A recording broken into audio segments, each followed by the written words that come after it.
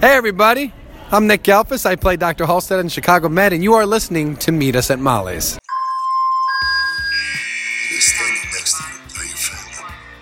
And to me, there's nothing more important. Not gonna be all sunshine and roses, but I can promise it's gonna be a hell of a ride.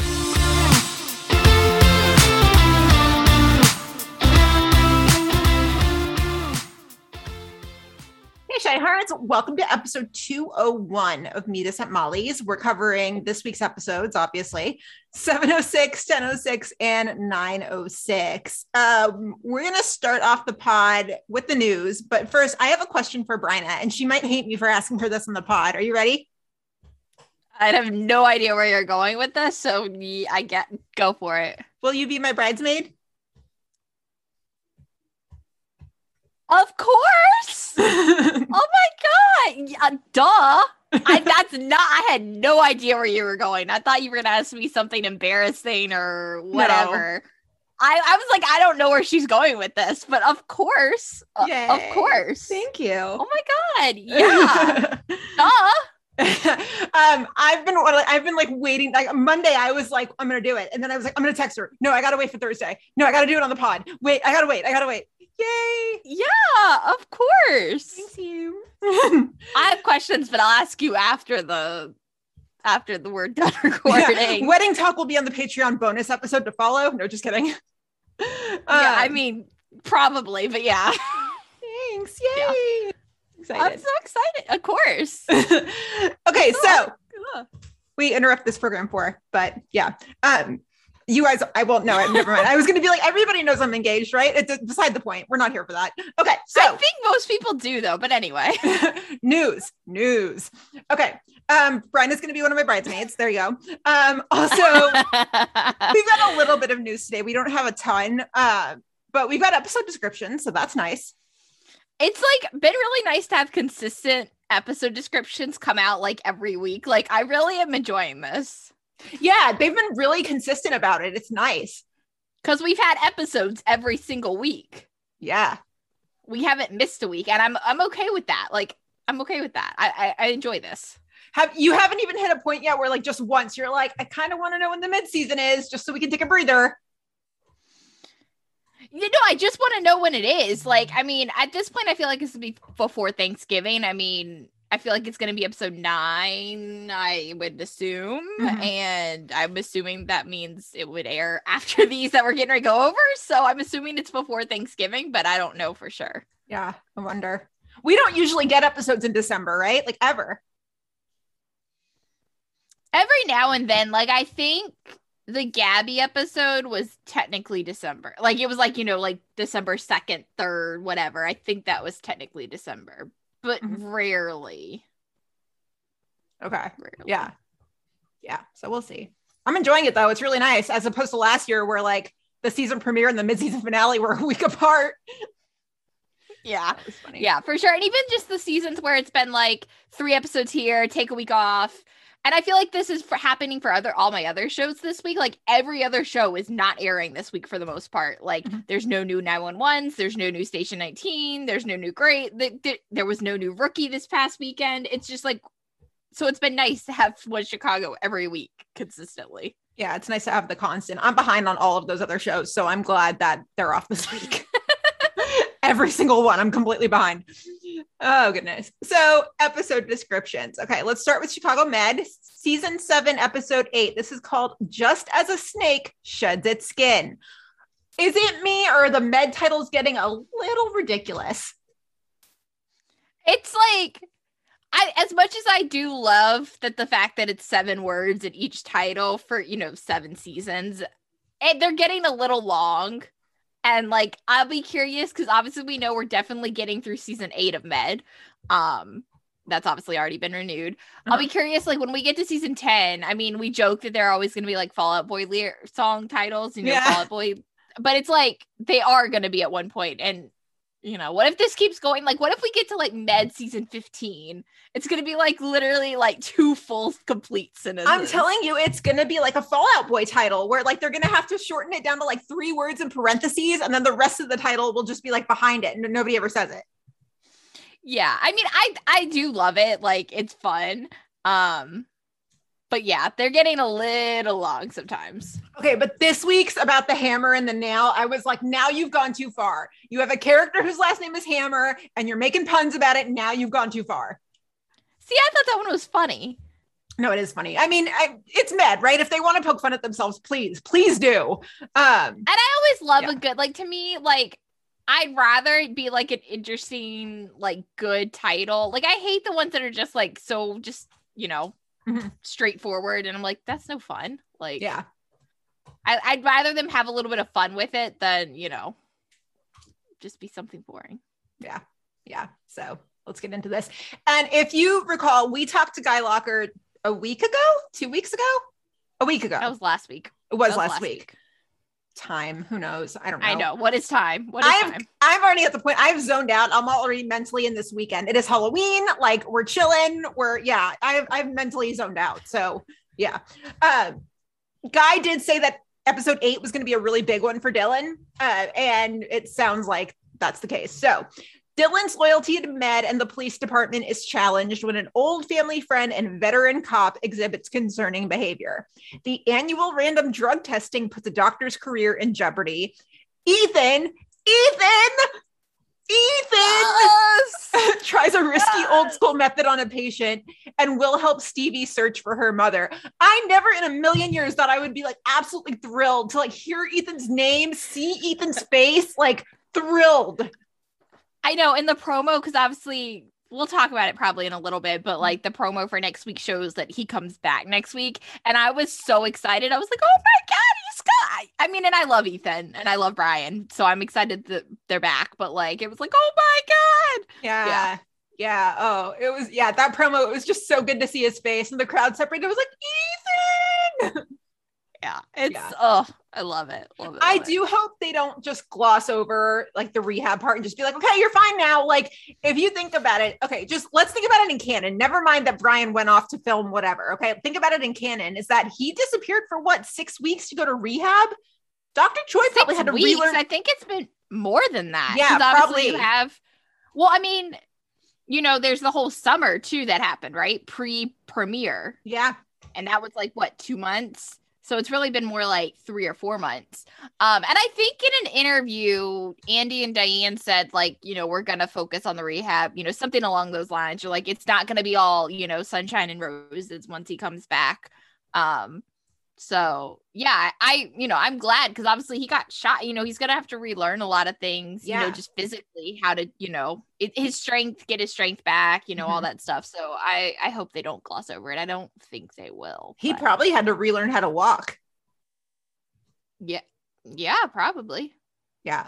So I can just, please come back. Just familiarity. Come back to us, please. I know. And we'll talk about this too when we get to like, just, I'm grasping at anything familiar right now. I'm like, give it to me. I need all the familiar. Just give it to me. So yeah. Big time. And I'm curious to see how he interacts with Dylan and Stevie. I think it'll be fine. I don't see any issues, but yeah, like I'm curious to see that and just see how, you know, I missed him. I missed him too. Yeah. I think he's going to vibe really well with both Dylan and Stevie. I think he is too. I see him and Dylan being like having an interesting relationship. I think that'll be really fun to watch. Yeah, I think so too. So take us through Fire. Okay, so Fire at 10:08 is called What Happened at Whiskey Point. And it says Severide and Herman clash over office space. Bowden looks at Pelham's past as he considers making him permanent. Gallo's resentment of Pelham comes to a head. And Brett and Ritter force Violet to confront her true feelings for Gallo. Oh, that last sentence. I hope it goes well because Violet and Gallo, I'm really just needing all of the Violet and Gallo right now. So yeah. That sounds good. So Pelham, if you guys don't know who that is, obviously he's the new lieutenant who's like floating around or whatever. He is played by Brett Dalton, which if you are a Marvel fan, hi. He was Grant on Agents of S.H.I.E.L.D. Yes. Yeah, which like Grant turned into like a totally weird character arc. It got really weird, but I like him. So it'll be interesting to see him come play on Fire. But I just can't imagine Gallo resenting anybody. I mean, We already started to not resent, but remember the last lieutenant, the lieutenant who filled in for Casey last time. I forget his name already. I mean, it got to the point where Gallo was just like so frustrated with him. So, but yeah, I think we're supposed to meet him next week. I think so. So, yeah, I think should so. Be interesting. Yeah, and I don't like the fact that Severide and Herman are going to clash over office space. Like, what's there to clash over? There's now an empty office. But I feel like my thing is, I don't think it's the fact that Severide doesn't. I mean, and I don't know the storyline. I don't know anything. But my instinct is that Herman probably is like, oh well, I can take over Casey's quarters now, and Severide, just being the Severide in him, is like, no, like Casey's quarters have to stay exactly the way they are for the next 3 years. Yeah, nobody can touch it. It's like Casey's coming back, and that'll be his. That's how I feel like that's why they're clashing. Is my guess. I don't know though. True, very true. Do you think this is going to end in Gallo going to Squad? I don't know. I think Gallo does end up on Squad eventually. Like, I don't know when, but I think eventually he does. My gut says no right now. And the only reason my gut says no right now is that means then they would have to bring in yet another person to fill in on Truck. And because right now they're really down to, you've got Mouch, you've got Gallo, Stella whenever she comes back, and I don't think Pelham's sticking around. I think Stella is eventually going to take that permanent spot. So she'd fucking better. Right. So you've got 3 people on. You can't run a 3-man truck. No. And so if Gallo does go to Squad, somebody would have to switch spots with him, or they'd have to bring in more people to up for Truck. And I don't see that happening. So I feel like no. Not right now, at least. I think he does go eventually, but I don't think right now. Yeah. So, I don't know. PD 908 is called Fractures. As the team investigates the stabbing of a father with 2 young daughters, they begin to suspect there's more to the story than meets the eye. The FBI investigation into Roy Walton's death intensifies while Voight, Upton, and Halstead feel the heat. No. Yeah. I mean, oh man, What if we just focus on the Burzek waters for the rest of the season? That way, that problem just kind of goes away. What, the Roy Walton, Upton? Yeah, because if there's no time to cover it, then it just technically doesn't exist, right? PD is really good about that.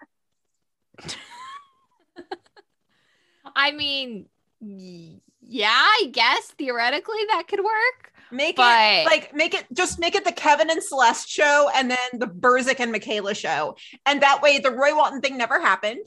And it sucks that Upset is not on our street or on our screen. However, they're not stressing us out with the Roy Walton stuff. But if Roy Walton doesn't happen, if we pretend that never existed, does that mean Upstead never got engaged? Fuck. Because if Roy never existed, then Kim wouldn't have gotten shot. I'm digging myself a hole here. Dig myself anyway. Out. Okay, for the record, before you come for us, we all know we are Upstead trash on this podcast. We love everybody. I'm kidding. Here's the thing, though. Don't come for me. As much as I hate this storyline, right? I hate what it did to Upton. I hate what Voight did to Upton, all this stuff. It is still really good. From a storytelling perspective, I have really enjoyed it. This is one of the first fractured unit. That's what I was looking for. Unit storylines I've enjoyed in a while. So I am really enjoying this, and I am really curious. We saw the promo for next week's episode with, the Voight Jay, tension coming to a head, and I don't know, I really am enjoying it from a storytelling perspective as much as I hate what it did to Upton and all that stuff. So I don't know. I am, as much as I hate it, I love it too at the same time. Am I the only person who gets stressed out by Chicago PD? No. I consider myself a little bit of an empath. So when Haley's suffering or anybody in the unit is suffering, I feel it. I'm just I want to make it better for my fictional friend who's not even real. Yeah, no, for sure. But I think the most thing that I'm really interested in to see where it goes, in the next 2 episodes is like the Halstead and Voight stuff. Like that to me, I feel like we've just been waiting for that for 4 seasons now, ever since that Voight told Halstead, you know, like one day the unit's going to be yours. I feel like we've just been waiting for their tension to come to a head for a long time now. And it seems like it's hopefully going to, and I'm just like, give it to me. I want more. Give it to me. I feel like the tagline for PD should just be like, Chicago PD, when in doubt, just punch Voight. That should be a shirt. Anyway, that's about all the news we've got. But you guys know the drill. Oh, just send stuff to us if you see it. We really appreciate it. You guys are really good about that. Thank you. Moving into patron shout outs, we've got 2 new ones today. Our little Patreon community is not so little anymore. I know, it's like over 60 people, which is kind of insane. It's so awesome. And like part of the reason I'm like, when is the mid-season finale is because there's so many things that I want to plan with the patrons. Like I want to do a live watch. I want to do another happy hour. There's so many things. I'm like, just friends.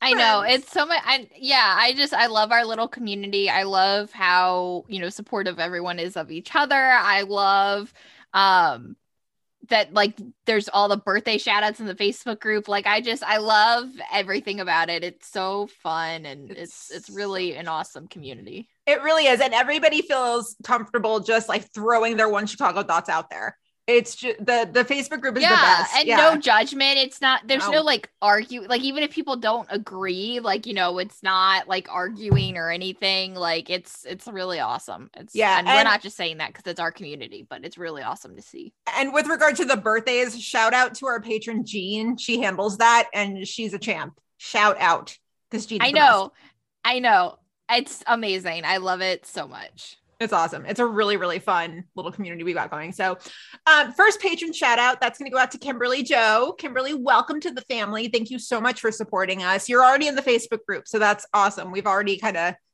sucked you into the dark side. So yes. Yes. And then next up we have, I'm going to butcher this so bad. She said we can say it like Hannah.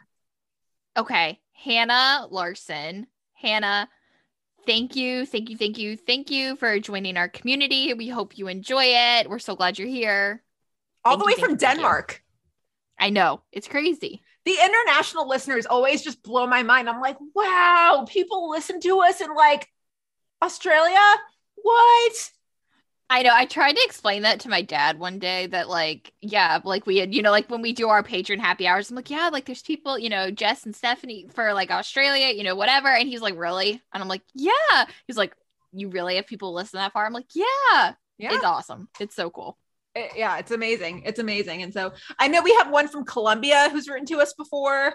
We've got Trinidad represented. Oh my goodness. Just blows my mind. England, Canada. Yeah. I mean, yeah. It's awesome. It's so awesome. Yeah. Thank you guys. So if you would like to become a patron for as little as $2 a month, you can check out the link in our socials to our Patreon page. There's so many perks, guys. It's not just the Facebook group, but I think at this point, the Facebook group is like the best perk of all.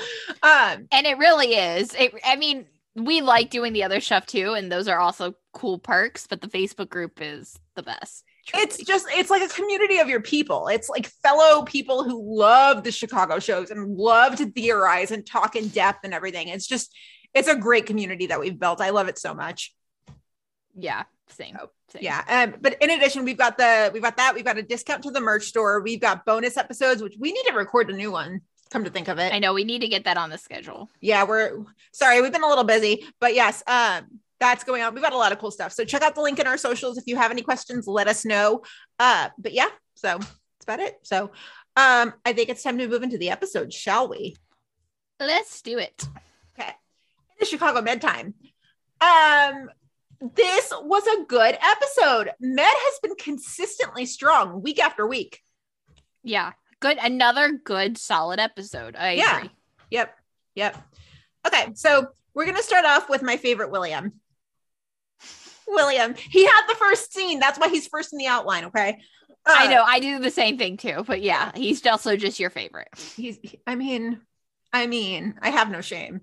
Okay. So, but there's a lot of like William kind of moments in this episode. So we start off and Dr. Halstead is talking with Goodwin. Eleanor is still in the hospital. Eleanor was the patient from last week who came in with her husband.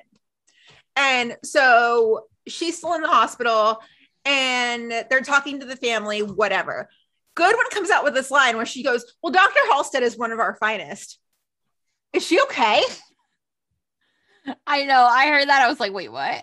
This glow up is like insane. I was going to say the Goodwin-Will relationship has been really interesting this season. It's unlike anything we've ever seen before. And I still don't really know what to make of it. This is like the new version of the Jay and Voight relationship from earlier in the series when we were legit just like, does Voight respect Jay? And then Jesse was like, it changes. This is that now. Yeah, I don't even really know. Like, part of me wonders if she really means it. And part of me wonders if she's just saying that to stroke his ego so that he will do this like spy project for her. Part of me wonders that too. I hate to say it, but I don't think it's genuine. I think it's because he's doing her dirty work. Yeah, I know. Part of me is like, I don't know. I know. We got to get Nick back on the podcast because I'm dying to ask him like what this newfound praise from Goodwin is doing for Will's confidence. Yeah, yeah. And Nick would give us like a really good answer. Yeah. He would give the kind of answer that like 10 minutes later, we would just be like, wow, I never thought about that. Like what? Yeah. So, it's almost funny to me because this is like, Will's like the teenager who spends the whole movie just like yearning for his parents' acceptance. And then he gets it at the end. And like that poignant moment where like, don't you forget about me is playing in the background. Like that is what this is. Like the coming of age teen movie at the end where Goodwin's like, Dr. Halstead, you're one of our finest doctors. Don't you forget about me. I don't know. So as they're walking away, Will's just like, oh my God, I can't believe Dr. Cooper put another order for the Vascom in because like Dr. Cooper just like summons himself. I don't even know how he does it, but so Dr. Cooper just like swoops in because he's just like, I don't remember what Will said, but he said like a magic word that just made Cooper like appear. It was just like bing. And he was like, hey, don't forget about Dr. Cooper. And of course the patients were like, oh, hey, it's Cooper. And then Goodwin and Will are just like, ugh, gross. So Will and Goodwin just kind of recap. The Vascom did not make Eleanor clot last week, but it's still risky to have another one in play because Cooper pretty much immediately ordered another Vascom once Will was done with her last week. There. Okay. So Will gets a new patient. Obviously the guy has heart issues because Will. And pretty much like clockwork, this guy crashes. It's not an episode of Med unless the patient crashes once, right?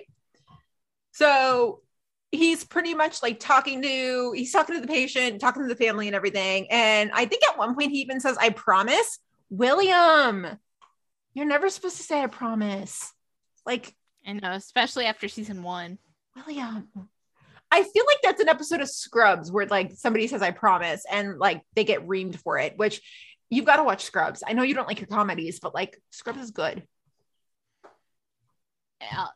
I'll add it to the never ending list. Which means you'll never get to it. I know. I know you by now. Ted Lasso? Will you ever watch Ted Lasso? Yes, that one I 100% will. I just got to get Apple TV first. Okay. Borrow someone's login. That's fair. Okay, so Will's patient isn't oxygenating. Medical word. That's like a basic one, but I'm like, whatever. I don't know what that means. So Cooper shows up, like the word oxygenating is like, it like summons him because Will's just like, okay, well, he isn't oxygenating. And all of a sudden you like pan to the corner and Cooper's like, ta-da, I'm here. And it cracked me up here because Will was like, I called somebody who was not you. Will like could not like hide his distaste. It was funny. Yeah. It was funny. So I think Cooper's starting to catch on too. Cooper's like, you called for a pulmonologist. That one was busy. So they called me the critical care doctor. And Will was just like, oh, fuck. So Cooper explains what needs to happen next to the wife, and he doesn't explain it well, is the gist of it. I still don't really understand what they did, but okay. So at first, so the first part of this I follow. He's like, okay, think of it like two balloons. We're going to inflate them bigger to let more air in. Okay, cool. I follow. And then he says, but then we need to sedate him more deeply and paralyze him. Whoa. Phrasing, sir. Phrasing. Like, I get that's probably what's happening, but like maybe we word that a little bit more delicately. That's what I'm saying. I still like, on the surface, I guess I kind of understood what happened, but if I try to really think about it too much, the medical stuff, I'm like, nah, I don't understand. I feel like it's a little too blunt for the patient, like little too blunt. Just like, then we're going to knock him out and paralyze him. Whoa. Yeah. When I heard that last night, I was like, wait, hold up. That's the kind of shit I would expect out of Dr. Archer. That's the kind of shit I would expect out of a lot of people who work at Med. So I guess it's on par, but yeah, but like harsh. But see, yeah, this makes me start to kind of question whether Cooper is bad, because I feel like I have a lot of thoughts on. I guess I'm still very conflicted, and part of me, I'm like, no, Cooper did it. Like, Cooper is not great. Like, we don't like Cooper, and then they do something and they're like, oh, no, like, Cooper's not that bad. And I'm like, oh, no, yeah, Cooper's not that bad. You're right. And then by the end of this episode, I'm like, no, Cooper did it. No, he's bad. No, we don't like him. But like, okay, a good psychopath, according to TV, because that's all the education I have on that, a good psychopath is like super manipulative words and like covers their tracks. They're really good at covering their tracks and like making everybody think they're nice and wonderful, right? Dr. Death, that's another one you need to watch. It's on my list. That's on my list. Yeah, way deep down, and you'll get to it in like 3 years. No, okay. It's not deep down. It's not deep down. It's just, there's just so much stuff. I'm telling you. Too many things. I just hear a bunch of excuses. I'm working on it. I should like mandate a bunch of series that you have to watch before my wedding. What? Or I can't come to your wedding? Never. I'm gonna be like, I don't care that you haven't watched Ted Lasso. Come here. I'm so glad to see you. Yeah. Oh man. Yeah. So yeah. Anyway, psychopath. Yeah, a good psychopath covers their tracks, right? They're like totally manipulative. They're narcissistic. They like have an inflated sense of self. So I feel like if Cooper were really bad, he would be like, I'm amazing. And then he would also be like, I know everything that I'm doing, which I mean, he kind of did at the end of the episode, but like a little off. Maybe he's not that bad. I don't know. And here's the thing. I wonder if he is a good guy and a good doctor that got kind of swept up once and like took one kickback, and then Vascom kind of preyed on him and it's just turned into something. Like, I don't know if it's that kind of scenario. Like, is he really a bad guy? And bad guy, I use that term loosely, bad guy. Yeah. Is he a bad guy who, went to Vascom himself and, started this whole thing himself with the kickbacks? I don't know. Like, I really am conflicted. Like, half the time I'm like, no, he's not that bad. Half the time I'm like, no, he's not good. And I don't know if the times where I'm saying he's good is because I just love Michael Rady. I don't know. All this means is that A, he's well written, and B, Rady's doing a fantastic job. That's what that means. And here's the thing too. I wonder, okay, and this is like kind of off track, but anyway, so if we get 9 episodes, right? We usually get like 9 episodes in the mid-season. We don't know that for sure, but like typically 9, right? Mm-hmm. Ish, 9-ish. Well, I don't think it's going to be 8. I feel like we're going to get one more after 8. Those didn't seem like episode descriptions for a finale, for mid-seasons. But anyway. Yeah. 9. So say we just get 9, right? So that means we have 3 more episodes left before the mid-season. Do we think that this storyline is going to be wrapped up by mid-season? Even if it's 10 episodes, do you think this storyline is going to be wrapped up by mid-season? I could see it being wrapped up by mid-season, but selfishly, I hope it's not, because I want Rady to stay. Same. Okay. We're on the same page. That was kind of where I was going, but yeah. Yeah. And they did a great job in casting Michael Rady, which they probably didn't intend to do, but like our guards down. We all love Michael Rady. And now he's coming in as like a sort of bad guy. We're like, wait a minute. So. Oh my God, I forgot to text you yesterday. Speaking of Brady, I saw, you know how I told you last week when I looked up when Pemberley Manor was on and it was like 6 a.m. or whatever. I saw it on TV. I like keep Hallmark on at this time, just like all the time if my TV, you know, unless I'm watching something specifically. And I woke up and it was on and I was like, oh man, this is a nice sight to see. Yeah, there's another one that he's in that I recorded the other day, The Christmas Bow. That's the one. It was about the violinist. He's in it. I don't know. I gotta watch it. But side note, even though we have to save it for the podcast episode with Emily when we get around to it, but I finally watched The Christmas House the other night, and it's like the sweetest, cutest movie ever. I loved it. I don't remember names that well. Which one is that one? So Treat Williams is in it, Jonathan Bennett, and Rob Buckley. Oh, yeah. They're doing a sequel for that this year. They are, which is why I made sure to catch it when the first one was on. I loved it. It was so sweet. So sweet. Yes.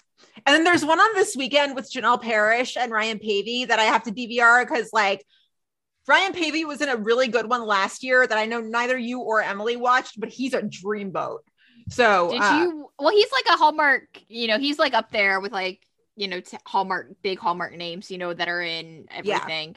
Yeah. Did you catch the Luke McFarlane one last weekend? Probably not. I have not caught it yet. No. So I'm watching Hallmark this year on an app called Friendly TV. I tweeted about it the other day. Friendly is like $6 a month and it's got all the like uplifting channels. So there's Hallmark, there's Movies and Mysteries, there's Up TV, there's Game Show Network, there's this really obscure channel called Recipe.tv, which is right up Charlie's alley because he loves the cooking shows. But it's nice. It's like easygoing stuff. So on Up TV, they show Whose Line Is It Anyway, like all the time, which like you might have been too young for Whose Line. Do you remember it? I mean, I don't think I've really ever sat down and watched it, but I know what it is. It's been nice to just kind of like watch the real easygoing TV. So that's where I've been basically watching my Hallmark this year. And it's like a really easy app to navigate and like record stuff. So I'll have to take a look for that and set things. We've also got to set a date with Emily now that we're already in Hallmark Christmas movie season. I know. Well, once we figure out the mid-season, then we can set a date. Yeah, for sure. So yeah. So back to Med, circling back. Yes. We do our best episodes when we go on tangents, you know, whatever.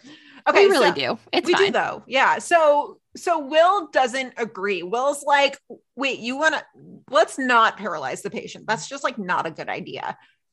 But when Cooper like presents his reasoning, let's all note how Cooper doesn't say the word Vascom once.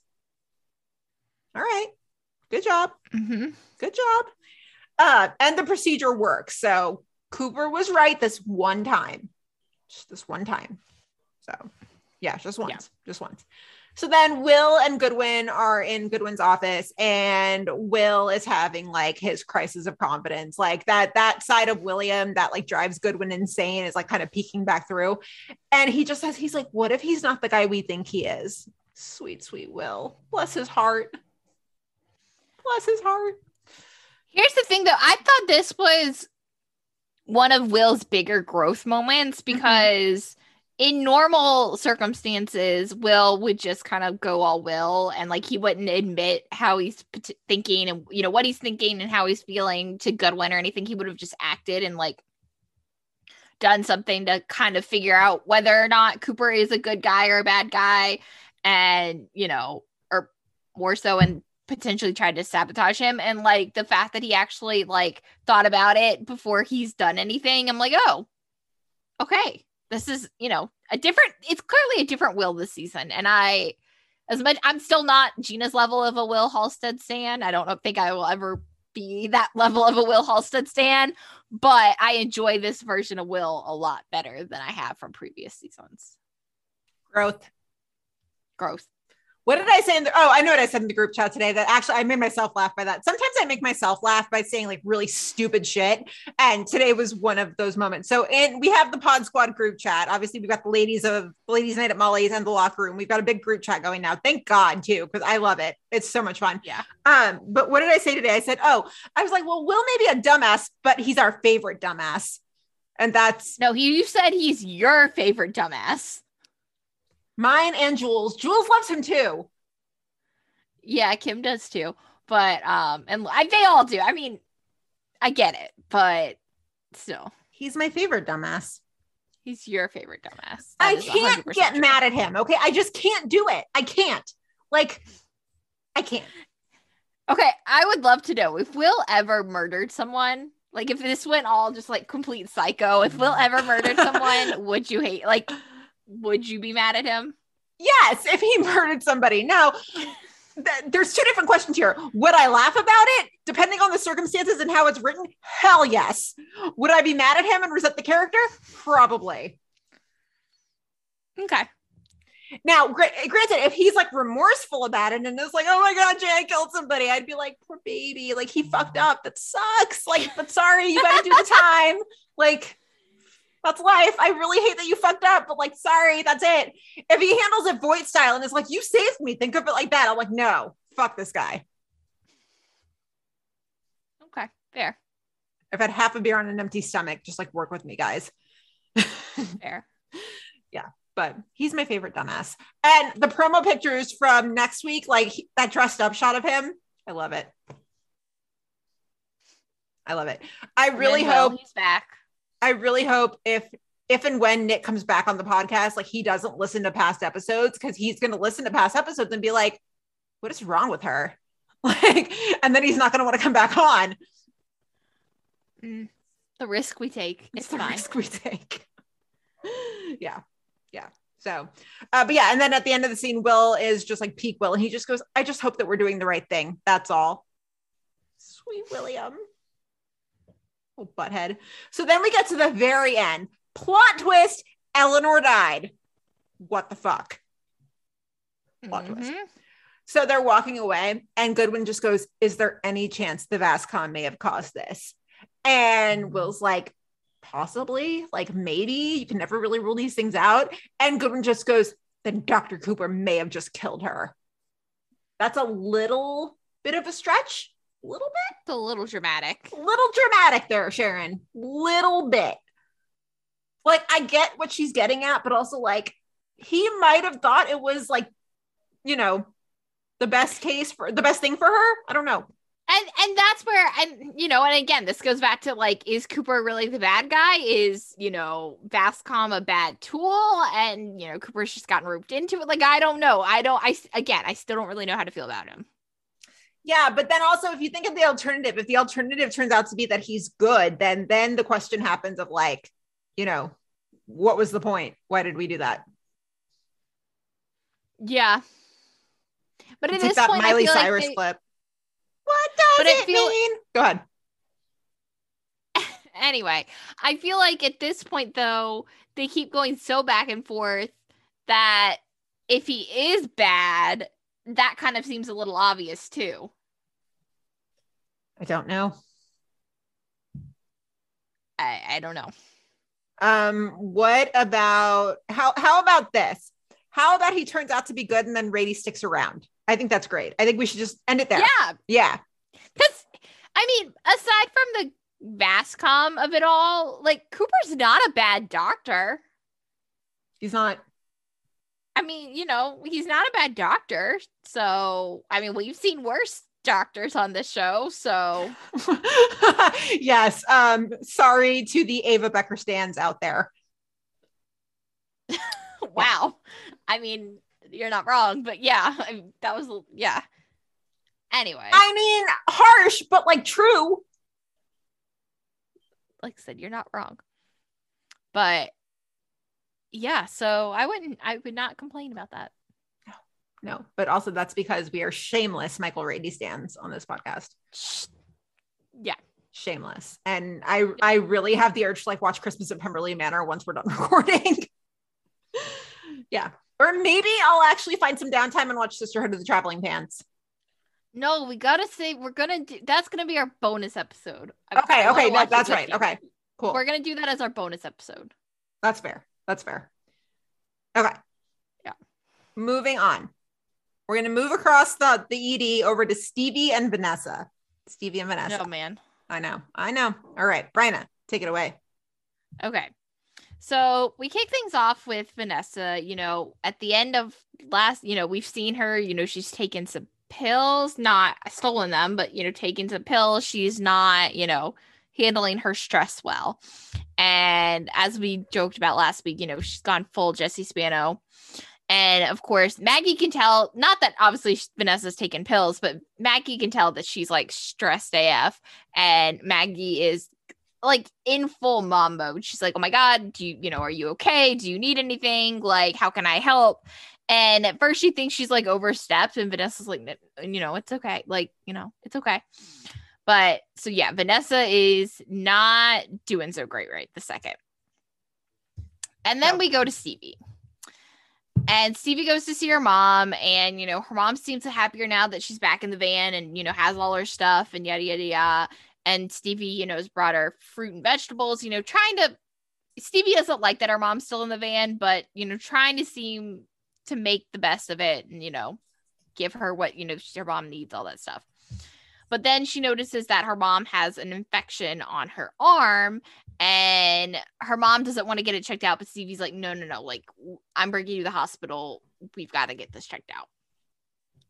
So, of course, they bring her in. She calls the ambulance. They bring her in, and she is not Stevie's mom is not having it. She is screaming, causing the scene essentially in the ED as she's being, wheeled in, to the room. And as everyone's like staring at her, it's like really sad to see. Like, it's really hard to watch. Yeah, it really is. I feel really bad for her. And you can also tell, like, when she looks at everybody, she's like, what? Like, she's been there, done that. This is the kind of thing that like she's almost numb to. Like, that armor is just there, and like she's used to it, right? And it just makes me sad for her that like this is like, it's just so ingrained in her now that the armor goes up and she's just like, this is it. What do you want? Like, leave me alone. Yeah, it's really hard to watch. Yeah. And so as they get her into the room and get her settled and, try to get her off the gurney and stuff, like Dr. Charles comes over to Will, and, they're having a little conversation, and Will makes the comment about how, he's like, this is not at all what I imagined. William. Yeah. And Dr. Charles is like, well, what do you mean? And, Will goes on to say that, she, was this brilliant person in med school and yada, yada, yada. He says, I just figured she was raised by some genius scientist who made her in a lab. And Dr. Charles is like, well, because he also mentioned that like she was on scholarship or whatever. And Dr. Charles is like, well, technically, usually when someone's on scholarship, it means, that they can't afford to be, in medical school or whatever. So Dr. Charles basically like, Will, I don't know why you're so dumb. Why didn't you, your perception doesn't match what you just actually said, but okay. Bless your heart. Yeah. Like, oh man, but you didn't put it together. No. Anyway. So that conversation happens with Will and Dr. Charles. And then later on, Stevie comes out of her mom's room, and Stevie and Will have a conversation. And it basically goes like this. It's basically like, hey, I'm going to try to be nice. And then it's like, yeah, you're judging me. I know you. But it's just, he tries to help, but he ends up putting his foot in his mouth. But also, I mean, her guard is up, and you can tell the way by the way she like plays it, the way she responds to people. She knows, like, she's been dealing with this for a long time. Her guard is up right from the get-go. So even if somebody wants to help, she's going to lash out. Well, and I think so leading into it, obviously Stevie then chooses Vanessa to handle the case. Like, that's who she wants to be her mom's doctor. Mm-hmm. And she, even mentions that, like, it's so that she can, like, stay on top of it. And I think, she and Vanessa have kind of started forming, a friendship, a mentorship, whatever you want to call it, mm-hmm. both a mentorship, friendship of sorts. So I think that makes sense on some level too, but it also makes sense because, like you said, Stevie's walls are clearly up, mm-hmm. and at least she feels comfortable somewhat of Vanessa knowing and Vanessa being in there. But I don't think she would feel that way with everybody. This isn't Clearly, fair to because Vanessa, Walter showed up. though. No, it's not. Yeah, this really isn't fair to her. No, it's not. And it, you know, I kind of thought maybe she would have picked Will, but again, Vanessa makes sense. Like she even says, you know, Stevie wants to have control over it without actually being the doctor on the case. Mm-hmm. So I get why she chose Vanessa. I don't think it's the right. I don't think it's fair, like you said, but I get why she chose Vanessa. Well, and she even admits that, like, because Vanessa's like, don't you want an attending on this? And she's like, no, this way I can keep tabs on her. Like, so every single one. Yeah. So really it's Stevie making all the decisions, you know, or it's basically Vanessa making decisions only if they're okay with Stevie. One, that's what, so it basically goes to that. So then Stevie's like, well, I want Dr. Charles to talk to her. And so she goes and finds Dr. Charles, and it's explaining, you know, the situation, you know, with her mom. And she ends up opening up to Dr. Charles about her childhood to give Dr. Charles context for what he's about to walk into. And we're going to play the clip. It's complicated. My mom and I. My dad left before I can even remember. We spent my childhood bouncing from apartment to apartment, sometimes leaving in the middle of the night to avoid paying the last month's rent. Pretty chaotic. At the time, I thought it was normal. It was all I knew. And she wanted to make a home for us. She really tried. She just couldn't get out of her own way. How do you mean? She couldn't hold down a job. She'd mouth off to a boss, get fired. Right. She started drinking, started using. We wound up on the street. Oh, man. I'm pretty sure she has some undiagnosed mental illness. Right. Yeah, you'll see. I thoroughly appreciate how absolutely brutal this must be for you. And I also get how it might really simplify your ability to treat your mom if I were to declare her incompetent. If that's what it takes. But you also know that in order for me to take away a patient's decisional capabilities, they just have to meet a very specific set of criteria, and I just don't want you to get your hopes up, okay? But I'm only too happy to speak to your mom, and I really appreciate all the detail you've given me, okay? Thank you. You bet. But yeah, so Yeah, go ahead. Go ahead. Sorry. No, go I ahead. was just gonna say, I love the way Dr. Charles handles these type of situations. Like, I don't know. I love the way that he responds when people come to him. It's very like composed and calm. I don't know. Yeah, but also like sympathetic, and you know, he understands, but he also doesn't try to make someone feel better about the situation. Like he understands where she's coming from to an extent, because obviously that's his job to understand, but like he doesn't try to be like, oh my God, I'm so sorry. That was, yeah, you know, that's terrible. Like he's just like, you know, thank you for telling me. Yeah. And also I'm impressed with Stevie at this point, even though she did it, I think, for slightly the wrong reasons. I'm impressed with Stevie that she told Dr. Charles all of that. Yeah. Like most people, like say if you put Will in this situation, like when for example, like when Will's dad came to the hospital, you know, that one time or two times, like Will would have never opened up to Dr. Charles about this. No, maybe now, like if it happened now in season 7, season 8, you know, in the future, maybe, but earlier definitely wouldn't have happened. So I'm just impressed with Stevie that she even told Dr. Charles all of this. Yeah. Anyway, so Stevie's goal basically is, you know, she knows that her mom is not going to do what she needs to do in order to treat and heal this infection. And so Stevie wants Dr. Charles to talk to her basically to take away her decision-making capacity. Like he wants to, you know, she wants Dr. Charles to rule her, you know, ineligible to speak for herself and, you know, make all her own decisions. But Dr. Charles is like, he goes and talks to her mom and basically walks out and is like, yeah, I can't do that. Like, you know, it may not be what you want, but she can make all of her decisions. It's not gonna, you know, it's not happening. And so they're going back and forth because, you know, on how to treat it and, you know, all this stuff. And apparently there is a pill that will treat the infection. It's newer.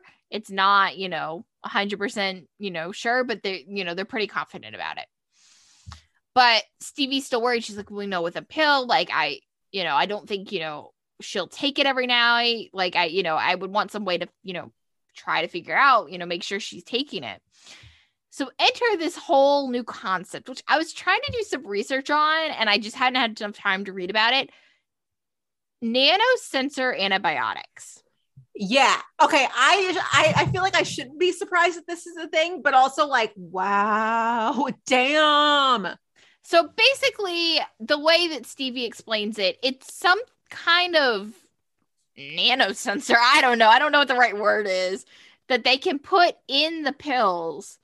And once you swallow the pill, once you take the pill, you have to be wearing a patch or else this whole thing doesn't work. So as long as you have the patch on, once you take the pill and the pill gets digested, the pill alerts the patch, and then the patch alerts the phone app that you've taken the medicine, and it tracks it. I don't know how to, but that's the basics of it. Blows my mind. So I at that point, like, I got a little distracted during the episode, long story, but like Charlie was cooking and I was trying to make sure he didn't burn down the house.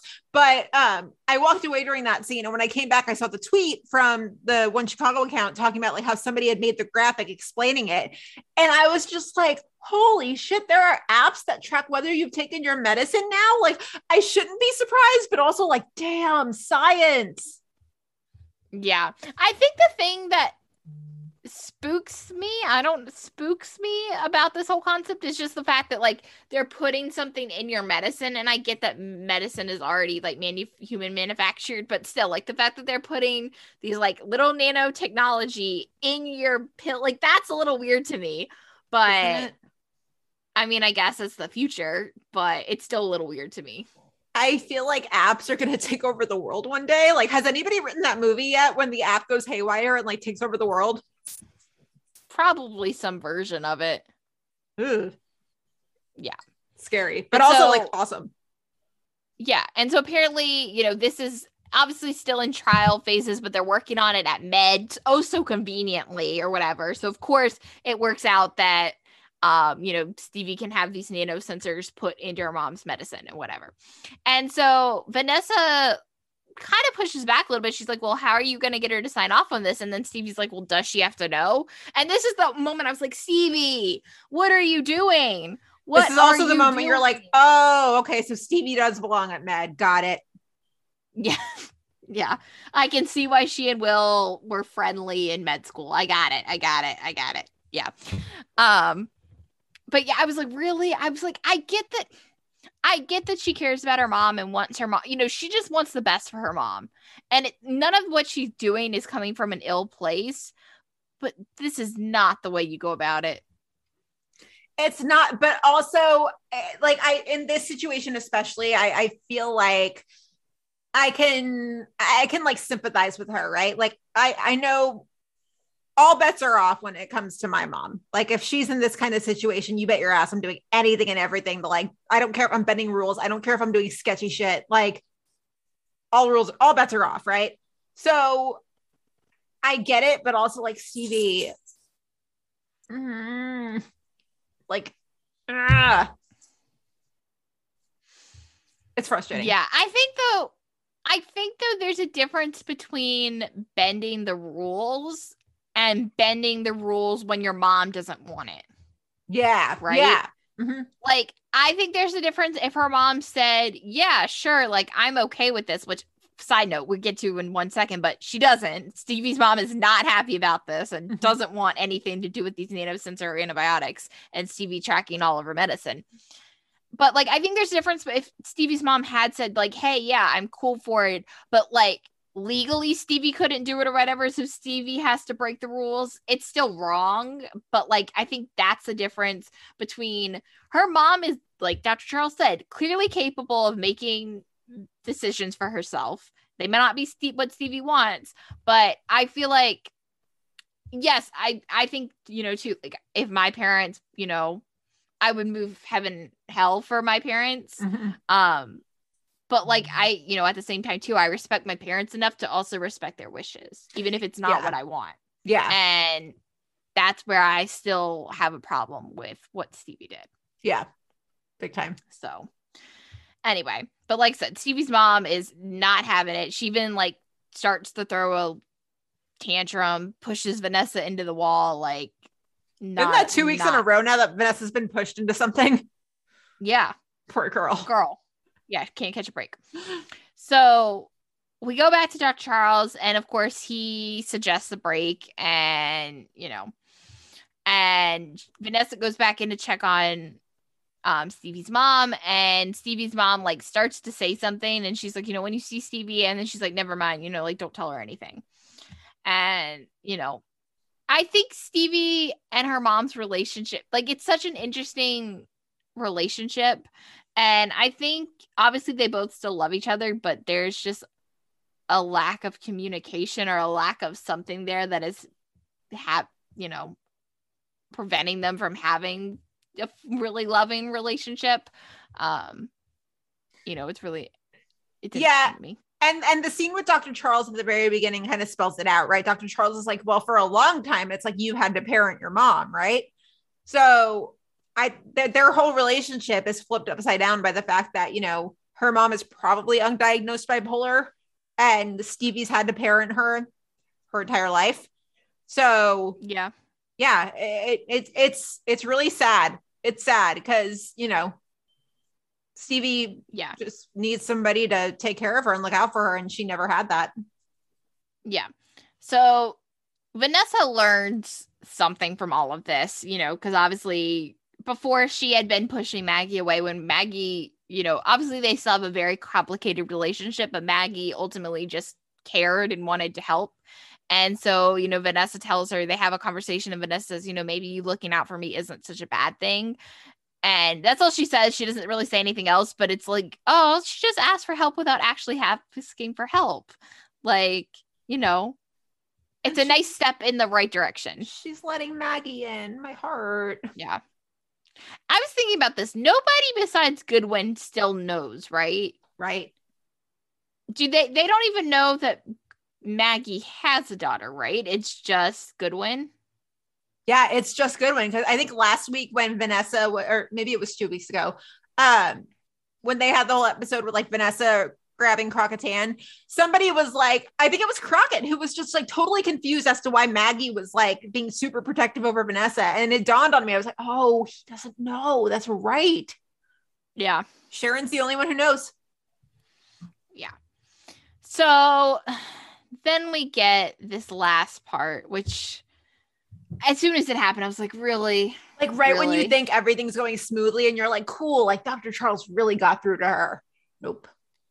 So Stevie goes and finds Dylan in the attendings lounge and is like, hey, you're a former cop. Do you know anyone who can tow a car? And Dylan's like, yeah, sure. Here's their number. Stevie has her mom's van towed because it was illegally parked. And by having her mom's van towed, that means Stevie's mom has to come stay with her, which means Stevie can then keep an eye on her. Stevie! I was like, really? I was like, no, Stevie. No, honey. No. This is not what we do. No. But on the yeah, and this is in no means justifying what she did, but like she's probably grasping at straws, right? Like she's worried that if she actually does give her mom the distance and like just backs off, that like her mom's gonna die. So she's just like grasping at straws, but also Stevie, honey, no. But I feel like, and maybe this is just, I don't know, this may be a far reach, but I feel like if Stevie just talked to her mom and maybe tried to understand a little bit more about like why her mom is thinking the way she's thinking, and maybe actually try to talk to her rather than talk at her, they could come to some sort of compromise that worked for both of them. That where Stevie felt okay that her mom was still being taken care of, but Stevie's mom didn't feel like she was being babied by Stevie. Yeah. But like Stevie's just like, no, you're going to do this. You're going to do that. You're going to do this. You're going to do that. And on the other hand too, like, I don't blame Stevie's mom for being like, no, like it's my life. Like I get to, it's my choices. I can do what I want. Mm-hmm. And if I want to stay in the van, then I'm going to stay in the van. Yeah. So, but yeah, Stevie. I know. Stevie. Mm-hmm. So we did get some listener thoughts. Kimberly J said, "Oh, Stevie. She's desperate to help her mom, but it leads her to manipulate the situation. Par for the med course, I suppose. Good intentions, bad execution. Right up Will's alley, so they're probably perfect for each other. But I did want to give her a hug the entire episode. I mean, yeah. Pretty much Indeed. So, next up in the hospital, we've got Crockett and Dr. Blake. Okay. All right. So there was news this week that Sarah Rafferty is going to recur on Chicago Med. Yeah, I forgot to put that in the outline. I guess because she's already been on the screen for a while. I'm like, oh yeah, that was this. Yeah. Duh. Yeah.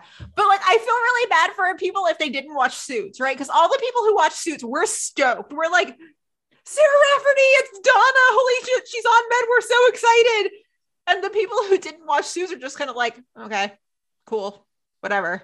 That's how I am. I'm like, I mean, like, I know who she is. I know why people love her. Like, I get it. But I didn't watch Suits. So to me, I'm just like, oh, okay, cool. Like, you know. And I don't really necessarily care for Dr. Blake. So I'm like, okay. No, I'm super excited. And Dr. Blake is like the complete opposite of Donna.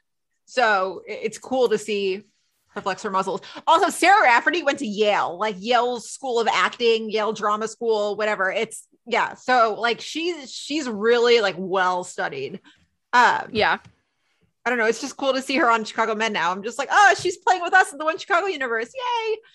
Okay. So we start off and Crockett has taken an interest in transplant surgery. That's new. I mean, we kind of started to see hints of it last week, right? You know, with the fact that he, you know, did all this stuff. And then at the end, Dr. Blake invites him to scrub in or whatever. So like, it doesn't really surprise me, but. No, I mean, it does, but it doesn't. Cause like all that happened last week was he was asked to scrub in. Now all of a sudden he's taken an interest. Okay. I mean, well, he chose to go scrub in. I feel like if he wasn't interested, he wouldn't have gone to scrub in. True. So Crockett and Archer, words hard. Crocker. I know. This is like when I mixed April and Ethan together, April or whatever I call them.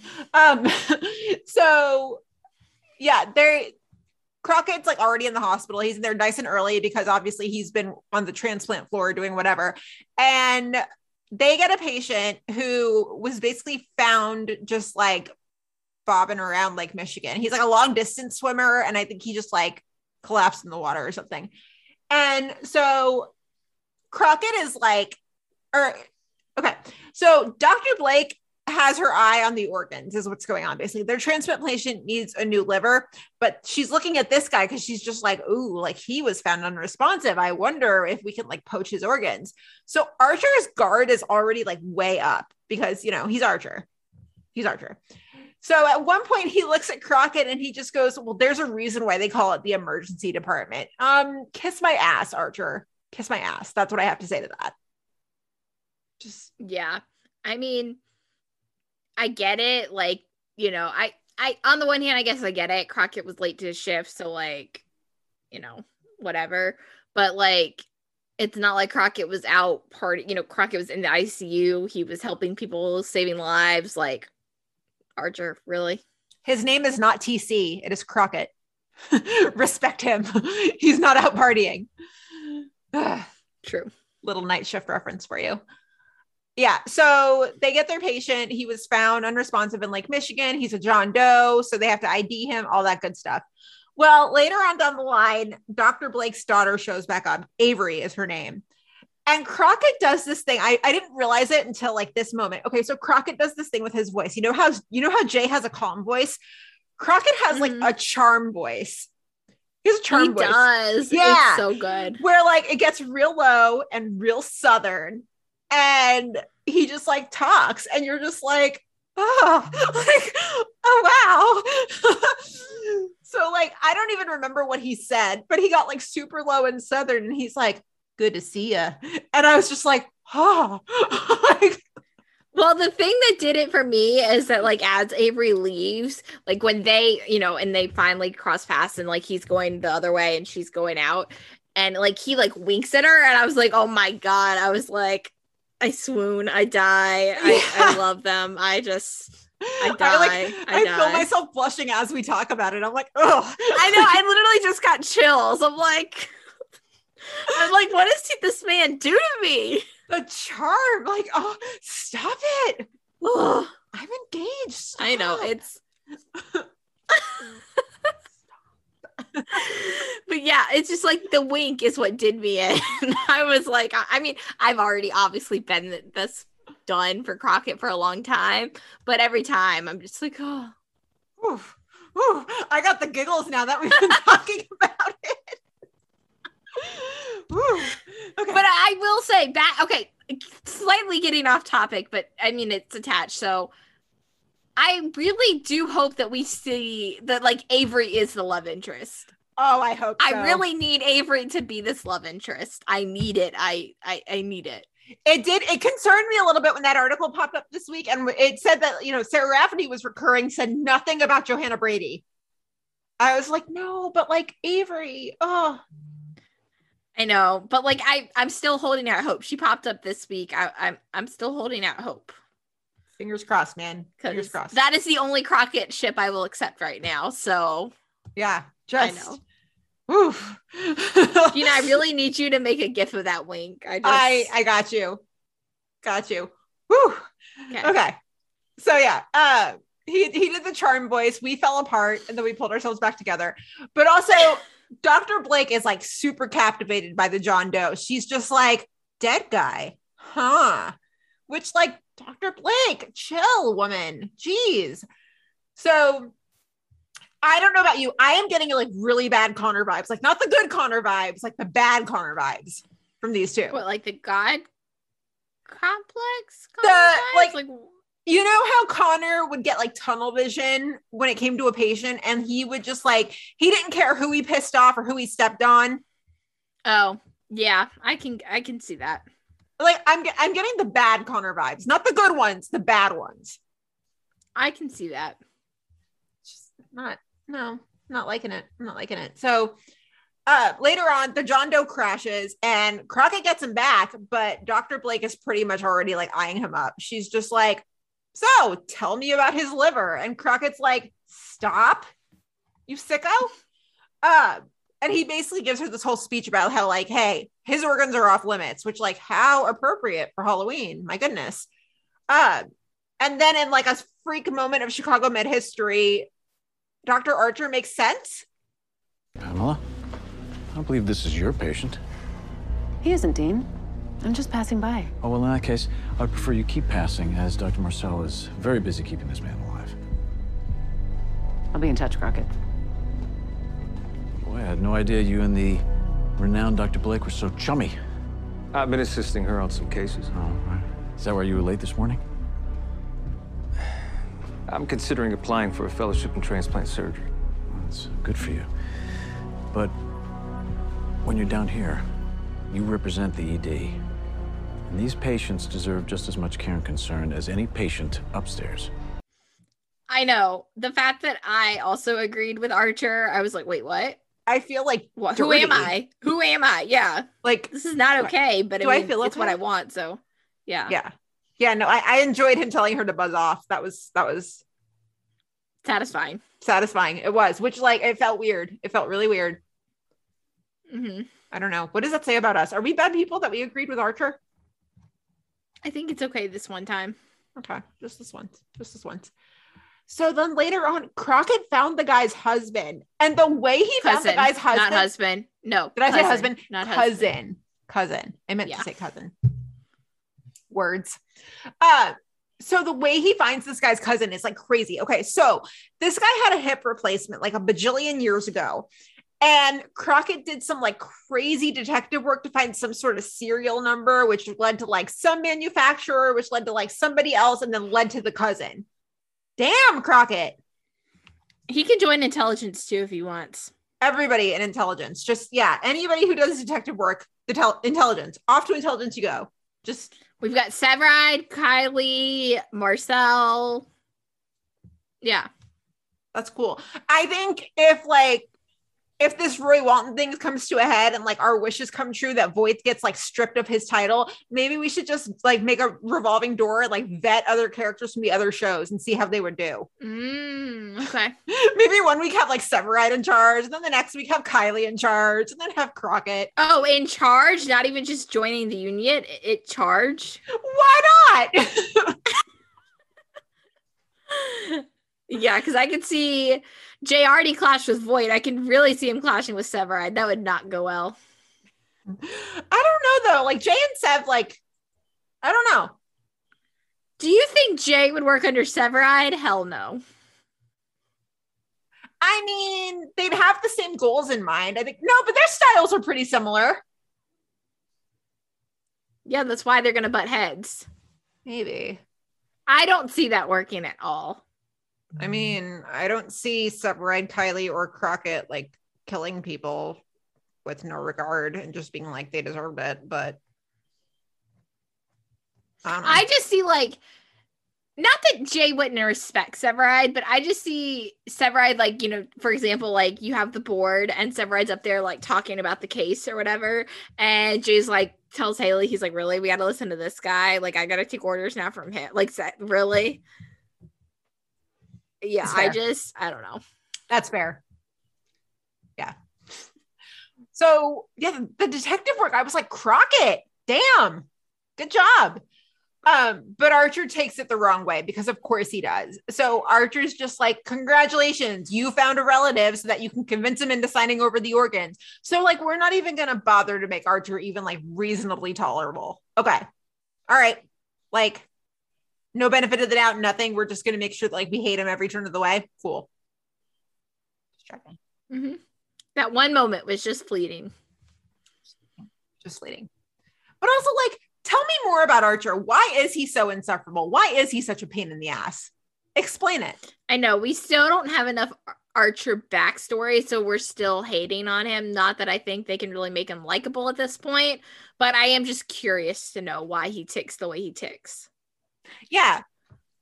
And like, does he have any family? Like I have questions. I don't know. We don't know. It might be time to try and get Steven on the podcast. I know, we really need to. Welcome to the pod. First question, why is Archer such a dick? Yeah. So pretty much. Yeah. So we get a really good final scene though between Crockett and Dr. Blake. And I actually really like this. You know, I have to say, I'm not exactly comfortable with what I did today. Your patient had no chance of recovery. And now, thanks to his cousin, both you and the hospital are relieved of any ethical concerns regarding his end-of-life decision-making. More importantly, someone in Milwaukee gets a chance to extend their life. What's the problem? Just not sure whose interests I had at heart today. Crockett, it's a sad fact, but in this business, only 7% of transplants come from living donors. For someone to live, someone else has to die.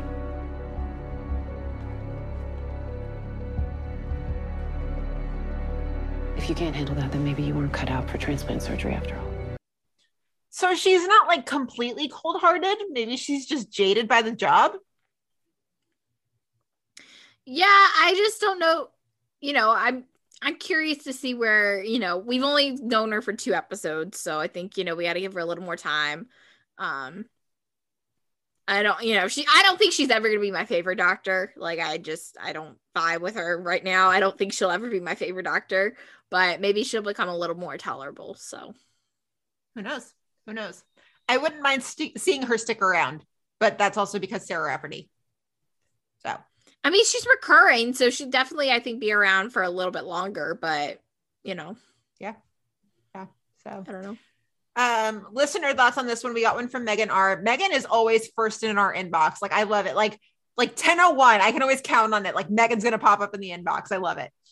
So yeah. Megan said, looking forward to see where they go with the Crockett and transplant surgery storyline. I wonder if the reason for why he chose that specialty has something to do with the outcome of how his daughter died a long time ago. Just a gut feeling. Megan, I didn't even think about that. I didn't either, but that's really interesting. Oh, that's really good. Yeah. Oh, wow. That's a really good one. Yeah, I don't know if the show will go that deep. I would love if they do. I don't know if they will, but I could be here for that. Yeah, big time. Big time. So next up is our new favorite doctor at the ED. It's Dylan. Just Dylan can do no wrong. Dylan Scott Stan podcast, week number 6. Dylan Scott for president? But actually, though. Yeah. He's kind of the best. Yeah. I think I tweeted last night. I was like, yeah, this is our weekly Dylan Scott for president tweet. Like, you know, it's just every week, Dylan Scott for president. He's just the best. He really is. Yeah. Because even when he's wrong, we'll get there. We'll get there. So Dylan is working with Maggie this week because the ED's apparently short-staffed. So Maggie's going to help him. And I'm like, this pairing is already amazing. I don't care what happens, but like this pairing is amazing. Yes. So they walk into the room and it's a little girl who's hurt her wrist and, you know, the parents are there, whatever. And all of a sudden the parent, you know, the dad is like, do I know you, to Dylan? And Dylan's like, I don't think so. But like, there's a weird vibes going on. Like they clearly know each other.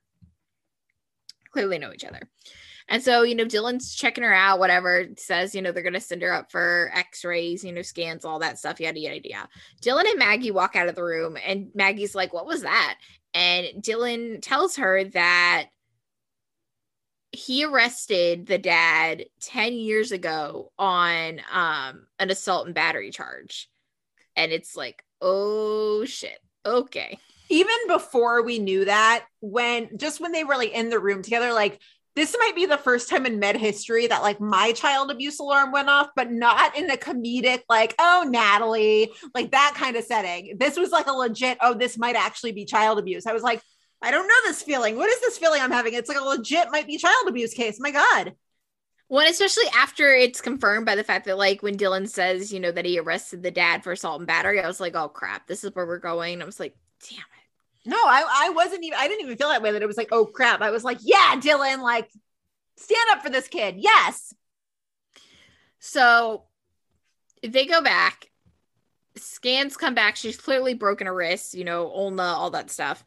And they're going over, you know, her case and, you know, her file and all that stuff. And apparently she's, you know, this is not the first time she's broken her arm. She, you know, cut open the back of her head last year when she fell and tripped over the counter and had to get staples in it. And so they're going over all this. And it's all just kind of confirming Dylan's theories that obviously, you know, this isn't, you know, it may not be the exact same injury, but this little girl is clearly getting hurt more frequently than she should. And so Dylan's alarm goes off and he walks out and he tells Maggie he wants to call, you know, Child Protective Services. But Maggie doesn't. Maggie's like, are you sure you're not jumping to conclusions and that, you know, your bias isn't, you know, hindering your ability to, you know, work this case properly? And Dylan's like, no. Like, I swear it, you know, this is child abuse. Like, and he's like, if you're not going to call them, I will. How did you feel at this point? That I thought Dylan was right. I did too. Yes, I did too. When she called him on, I was like, sorry, Mags, Team Dylan on this one. Sorry. I mean, I didn't really think about it until just now that like this was probably like halfway through the episode. So like we probably should have guessed that it wasn't going to be correct. But at the same time, I believe Dylan. I mean, it has to do a lot with Dylan, right? Like I truly believe that Dylan went with his gut and that his gut was telling him right.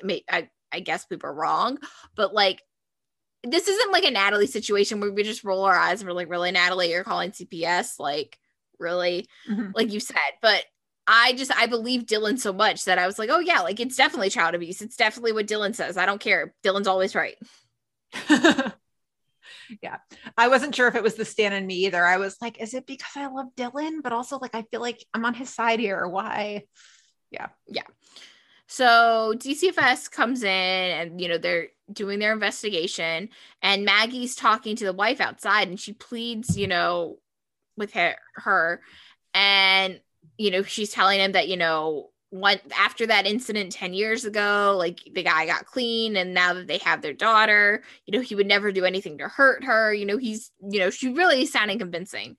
And so Maggie believes her, and Maggie goes to Dylan and asks him to reconsider. And so basically how this whole thing ends up wrapping up is that, as we said earlier, Dylan was wrong. It's not child abuse. What it turns out to be is Tay-Sachs disease. And the only reason Dylan catches this is some minor thing on the 2 scans, the one she had last year when she hit her head, and then this year. And it's like so minor that they barely caught it. Obviously, they skipped over it the first time. But yeah, it turns out to be Tay-Sachs. Dylan could also join the intelligence rotation.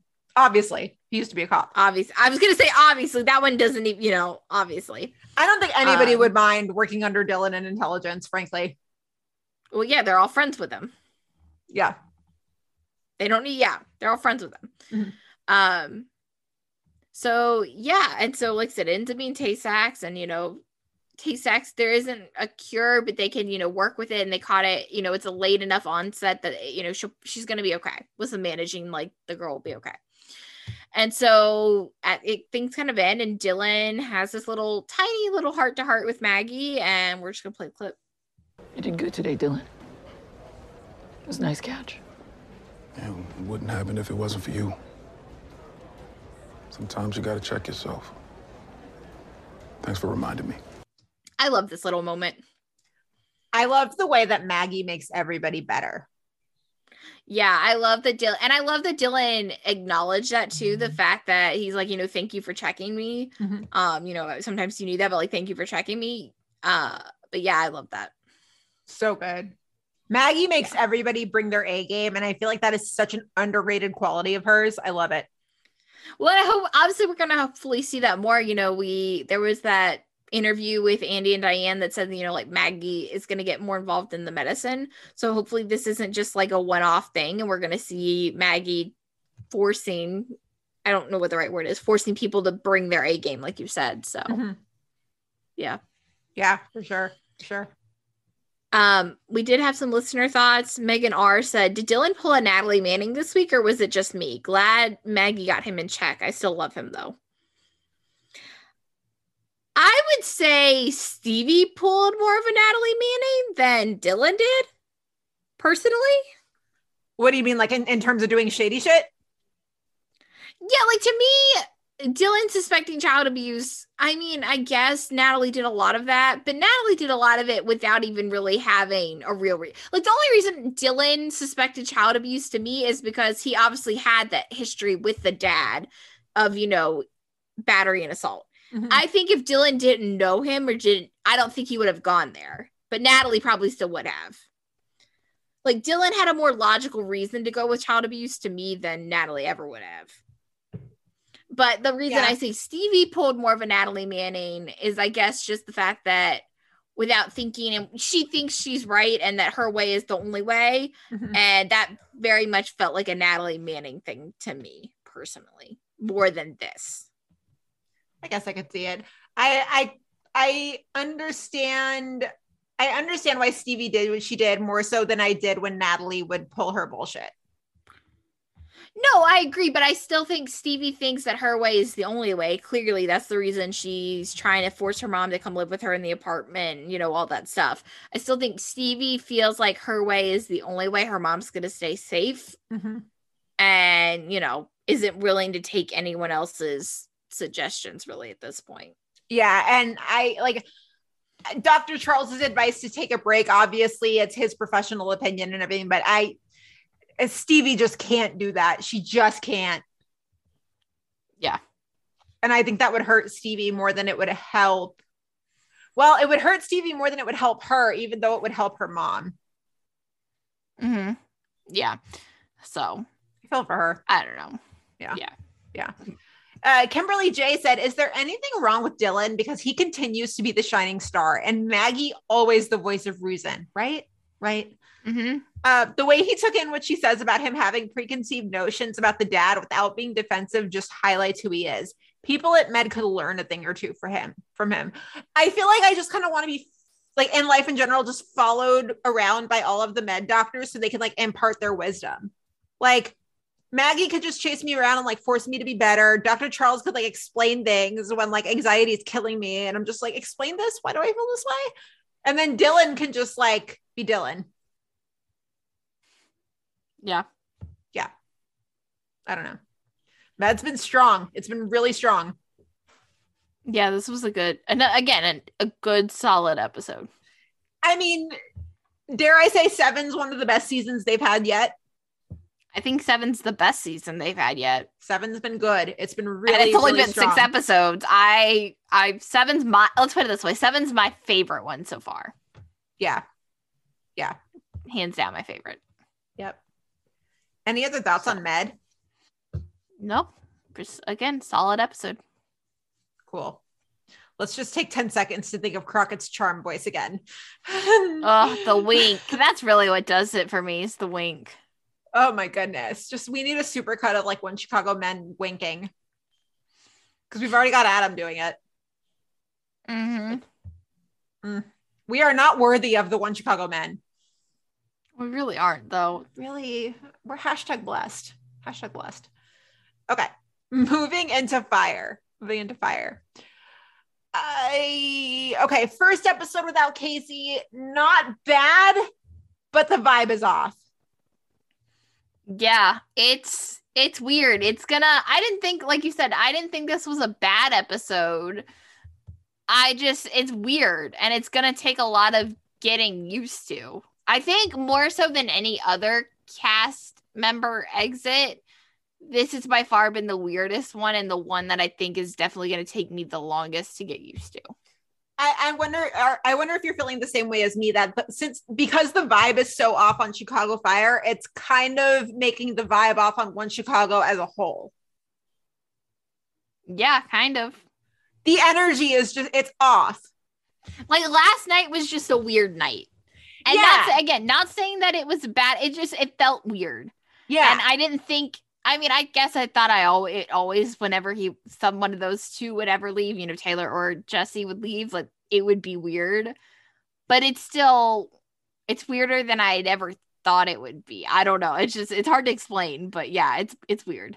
I know for me, I'm still having a hard time with how unexpected it was. Are you feeling the same way? Yeah. Yeah.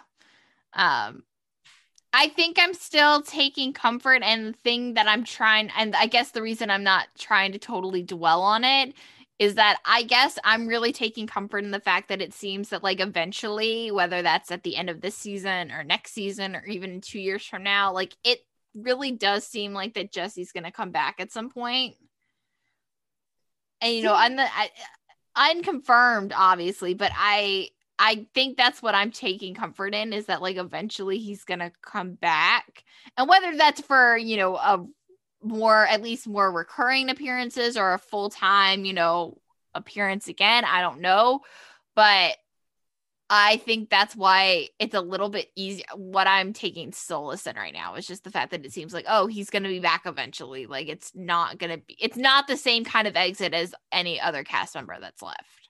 See, and that's funny that you say that, because I find zero solace in that when they're like, oh, he'll probably come back. Zero, zilch. Like, really? It doesn't it doesn't feel different to you at all compared to like when Monica left, or it's kind of hard because they've killed off, like Yuri and, other people. So they obviously can't come back. It's pretty much the same thing as when Monica left, right? Because they were like, we're leaving the door open for Monica to come back. We've only seen her once since her exit. We'll be lucky. But here's the thing. Yeah. Here's the thing. And this is why I think it's different. That was Derek saying, we've left the door whenever Monica wants to come back. She can come back, whatever. But Monica very much in that letter, remember she posted that letter on Instagram that she like hand wrote or whatever on Twitter. Yeah. And, she was saying like, this is kind of the end of the chapter for me, yada, yada, yada. Like I enjoyed my 6 years, but like, I feel like I'm satisfied or whatever. Mm-hmm. That's not the vibe that Jesse is pretty much said that like, he needs a break, but like, I don't think he seems done with Casey yet. And like, yes, Derek has also said that like, whenever Jesse wants to come back, whatever, but Jesse has also said certain things like that. And it feels way different to me. Like, it does not feel like this is the end of the road. You know, I enjoyed my time with Casey, but like, sayonara, see you later. Yeah, and maybe it's just, for me, maybe it's just I don't want to get my hopes up. I mean, we'll get to it in a second, but we already got one little piece of, we'll get there, but this was a good episode, but it was also a kind of episode. Like, I felt both ways about it. I was like, that was good, but also, I think it's, like I said, I think it's just going to take some getting used to. This was definitely not my favorite episode of the season, but I liked parts of it. And I'm still, I'm not losing my hope for Fire at all, but, it's just going to take some getting used to. I will say this, that with these shows, when something traumatic happens, I am the kind of person who I'm like, don't talk about it. It happened. Don't bring it up again. Like, I don't want to hear it again. I know it happened. I want to leave it there. So like when Burgess was shot, and then in 901 and everything, they kept recapping it. I'm like, stop. I don't want to see it again. You're like reopening old wounds. So for me, it's like, okay, Casey left. I already processed that. Stop it. I don't want to see it again. I don't want to hear it again. Quit. So seeing it in the recap, and then seeing Severide see the empty office, and then Brett just like looking for her phone the whole episode, I'm like, stop. Like, this is just making it worse. I guess the thing, though, is that, again, it's different because, like, at least on the Brett side of it, like, she and Casey are, they are still in a long distance relationship. Like, it's a part of Brett's life still, even though he is not physically there. Like, they're in a relationship. Like, it's gonna come up. We are gonna be reminded of it. And I don't know. I think the fact that we're still being reminded of it, again, it's what makes it feel so different than any other exit to me personally. Yeah, exactly. In a good way. Like I said, in a good way. I'm still holding on hope that eventually, and he's going to come back eventually. He can't not be at the Stellaride wedding. We already talked about it last week. I'm not going to dwell on it anymore. If he's going to be, whenever Stellaride gets married, it's going to happen. If he is not at the Stellaride wedding, like, this cannot be a Peyton and Brooke situation. He'd better be at the fucking Stellaride wedding. Yeah. Oh my God, he'd better be at the Stellaride wedding. I'm gonna be so mad if not, because like, he's got to be the best man. I think it's gonna happen. Okay, starting with Brett.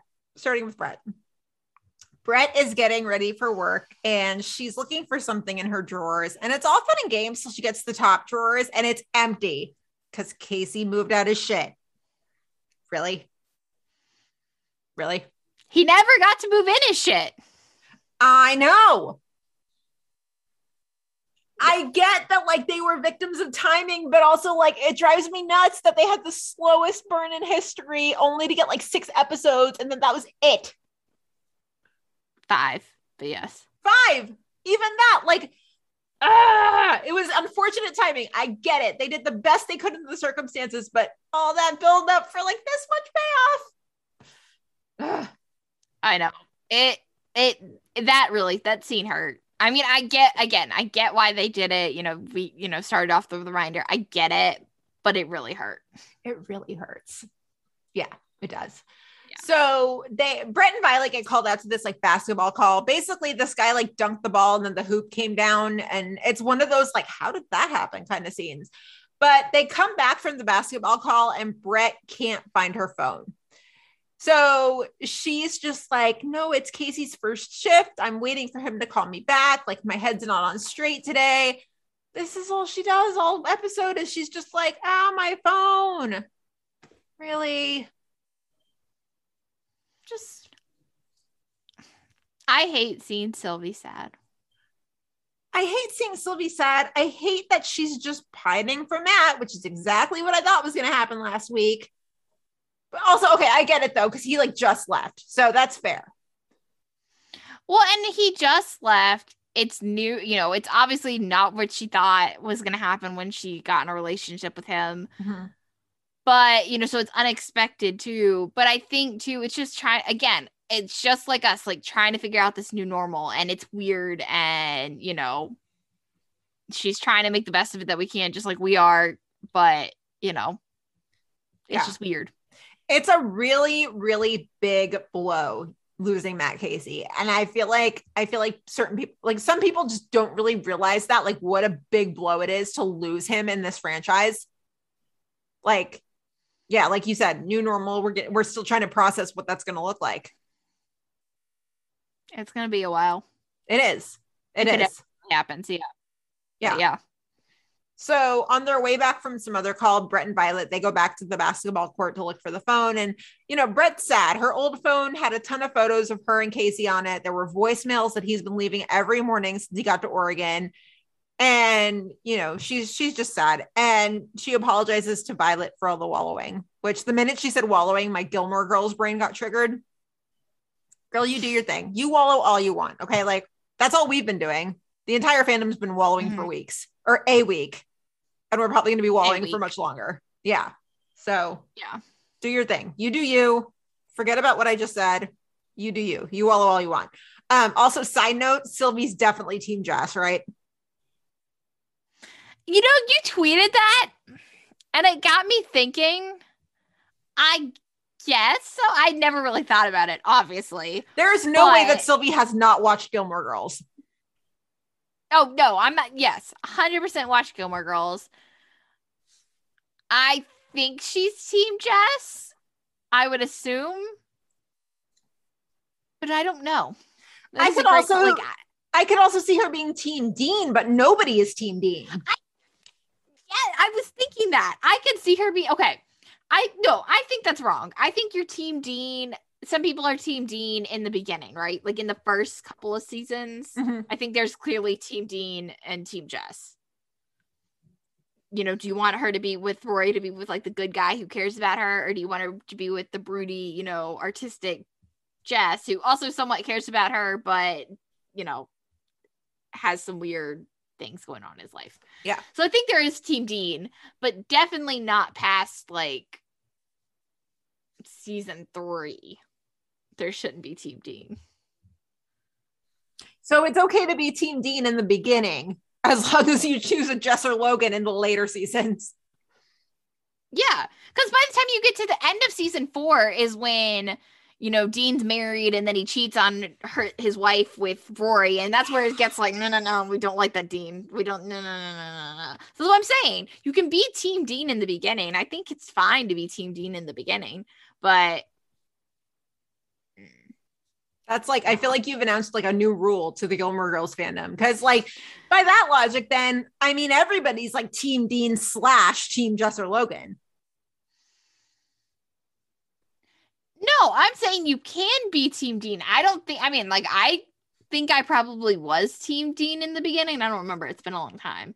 But then obviously very much switched my allegiances completely over to Logan by season, you know, when season 5 comes along. I'm so glad that we are a Team Logan podcast.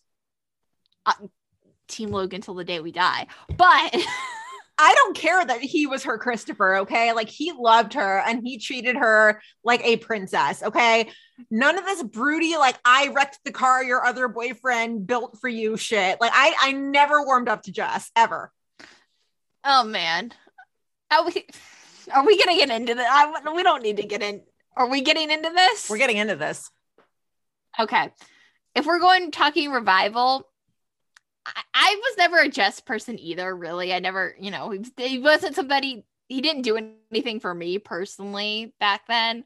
But when the revival came along, not that I shipped, because Rory was just a terrible human being in the revival. So like Rory, you know, sucks. Fair. But I thought Jess, I really liked Revival Jess, and I thought Revival Jess was way too good for Rory. But my heart is still obviously always Team Logan. But yeah, okay. Based on what we've seen, based on what is canon, I feel like with Jess, you've got to fill in the blanks in a lot of places. You've got to fill in like the white space. So I feel like a lot of what makes people Team Jess is not stuff we ever saw. That's an interesting theory. I've never thought about that. Yeah. So it's been a long time since I've done a Gilmore Girls rewatch, but I'm still Team Logan. I don't care. Yeah, it's always Team Logan. Logan to me, yeah. Team Logan. Team Logan. Yeah. For life. For life. Yes. But yes, I think Sylvie's definitely either Team Dean or Team Jess. Yeah, I don't see her being Team Logan. I could see her being Team Jess. I could see Violet being like, none of them. Rory sucks. Yeah, very much. Stella too. Yeah. Oh yeah. Yeah. I think Stella's like, dude, Team Lorelai. I'm so glad she's happy. Yeah. Casey has definitely watched it with her, right? I think like teenage shows from like the early 2000s are like Casey's guilty pleasure. Oh man. We've already had the conversation about how he loves One Tree Hill. Yes, that's been a long conversation. But now that he's staying with Griffin and Ben, he's obviously being opened up to a whole other birth of teenage shows, or, like whatever, like in the vein of like Outer Banks or like 13 Reasons Why, or like in those like veins. And Casey's like, what the? He was like, this is not my wholesome, teenage shows that I love. Dude, I love Outer Banks. You need to watch it. I know. I know. Funny note about that is that, okay, remember how I was talking about earlier, how we've been watching old episodes of Whose Line? Well, like the ones from back in the day, like even like 1999, 2000s, there was this comedian on there named Chip Eston. And I was like, Eston, like, why does that sound so familiar? And I Googled it. The freaking dad from Outer Banks used to be on Whose Line Is It Anyway? He started in comedy. I was like, what? Mind blown. Isn't that the same guy who was on Nashville? Charles Eston. Yep, that is the same guy. Yeah. He went by Chip. And not that I watched, I was gonna say not that I watched Nashville either, but I know the name.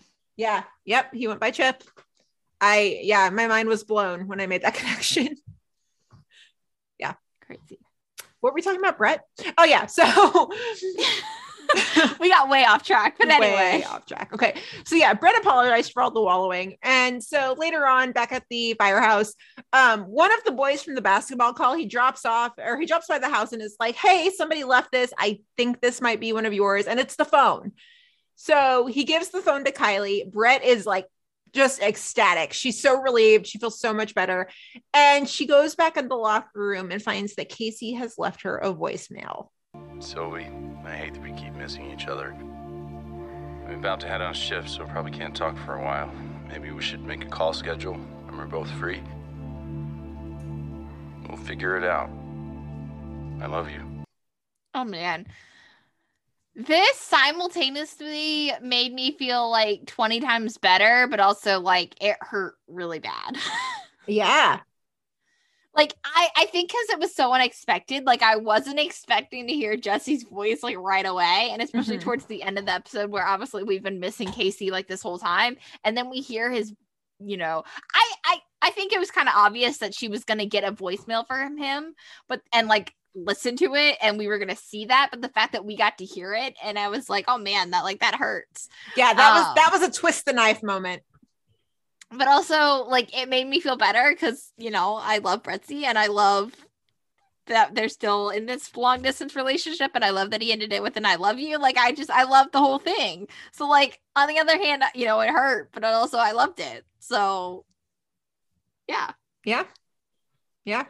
I don't know if we're going to get more.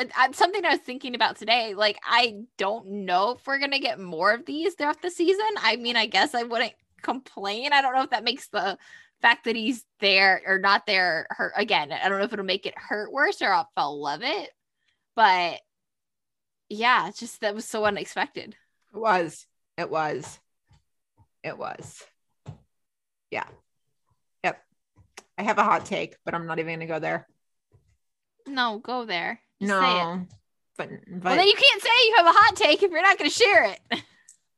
Oh my goodness. I'm going to have to dodge tomatoes on this one. It seems like he's making more of an effort to communicate with Brett now that he's gone than he made with Gabby when she left from Puerto Rico. Please don't throw tomatoes at me.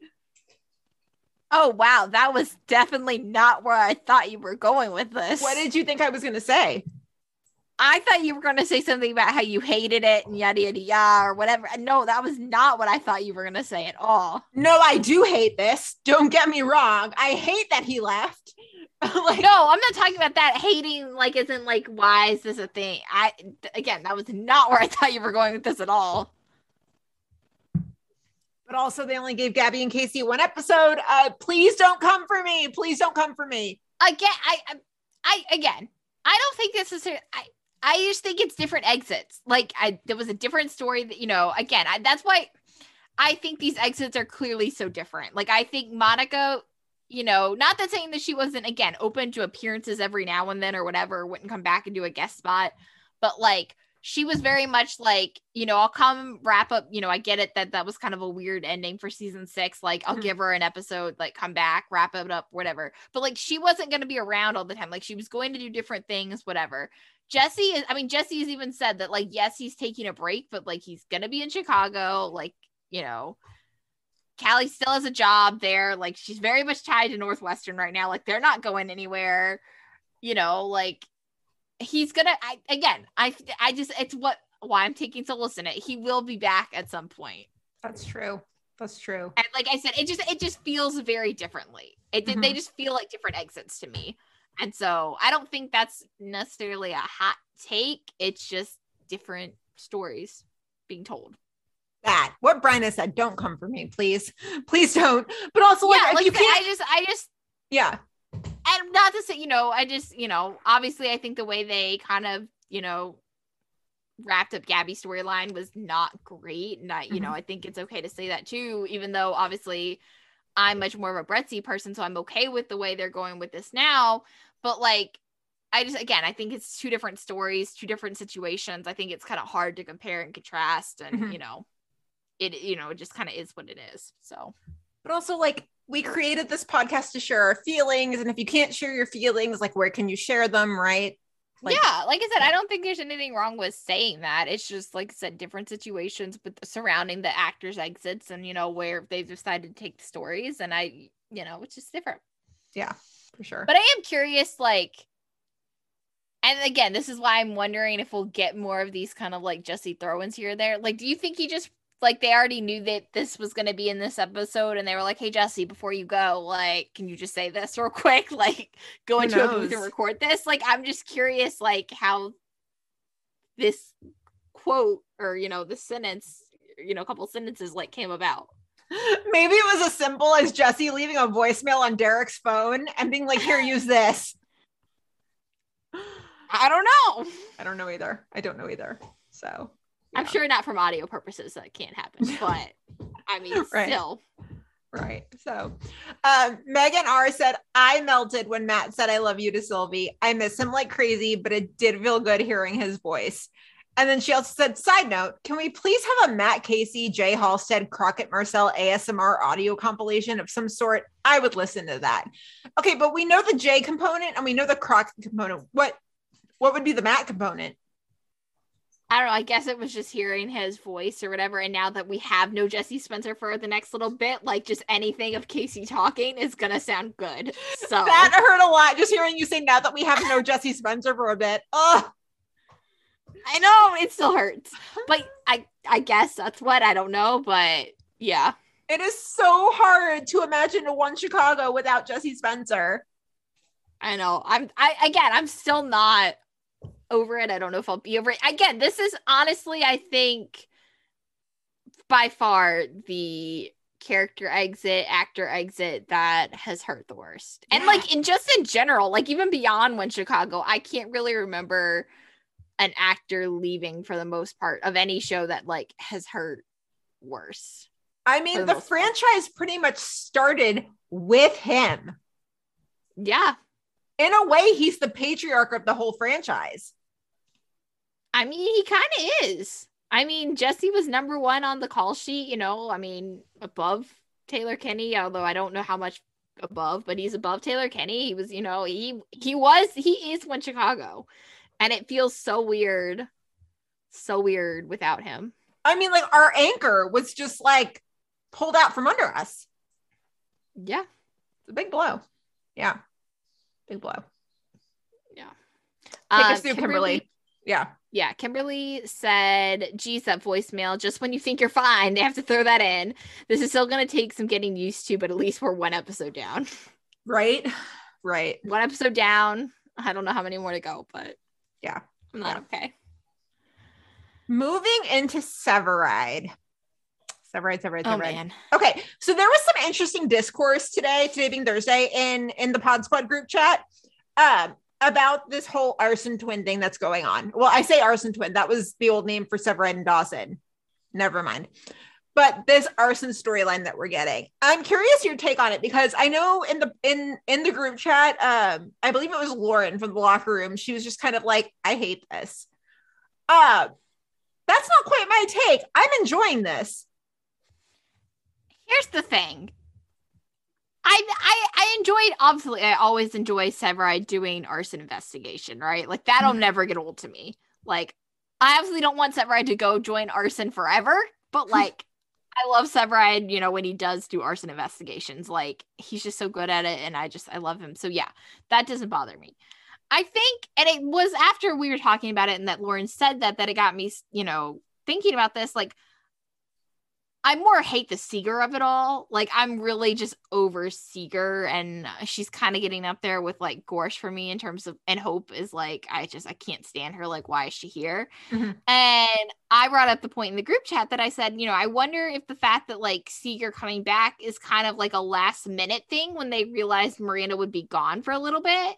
Because I don't remember there any article being, you know, about like Andy coming back to guest star, you know, coming back for any kind of, you know, in any kind of capacity. And I feel like typically when she has come back, it's been teased a little bit. So I wonder if the Seeger half of it all is kind of like more of a last minute, like fill the Stella void, or trying to fill the Stella void a little bit. And it doesn't, the Seeger half of it all is what's not working for me. And especially because it feels like we're going backwards. Like, we'll get there, I guess, in a second. Mm-hmm. But like, we went, you know, where Seeger clearly had a crush on Severide, and then they brought her back in the next season to be like, no, I think we've put that past behind. You're like, oh, Seeger's gonna help, you know, Seeger's great, like Seeger's gonna help Stella with Girls on Fire, yada yada yada. And now I feel like we're going backwards again, and Seeger's got some kind of crush on Severide again. And I don't like the Seeger of it all. It's not that I don't like the arson part, I don't like the Seeger of it all. That's fair. And I think for me, I actually, this is the only thing that I've been able to find solace in since last week, right? So to me, I'm okay with the arson. This to me is like Derek coming at us with the blanket and being like, it's okay. They're there. And he's giving us an arson case of like, this is the kind of stuff we love. We're comfortable with this. We love this. We eat this up. It's comfortable. It's safe. So I'm okay with it. Funny you say that though. It's funny that you say that though, because on one hand I agree, but on the other hand, and I put this later in the outline, that like with Severide gone from the firehouse too, while Casey is gone for, you know, who and Stella is currently gone for a little bit, like the fact that we're also loaning Severide out just feels plain wrong. Like, on the one hand, like, I get that Severide doing arson is like what feels comfortable, and I agree, and familiar, and I am grasping for that, but at the same time, it's like the firehouse also feels weird without Severide, without Casey, without Stella. Like, it just feels weird. So, like, just bring Severide back into the firehouse as quickly as possible.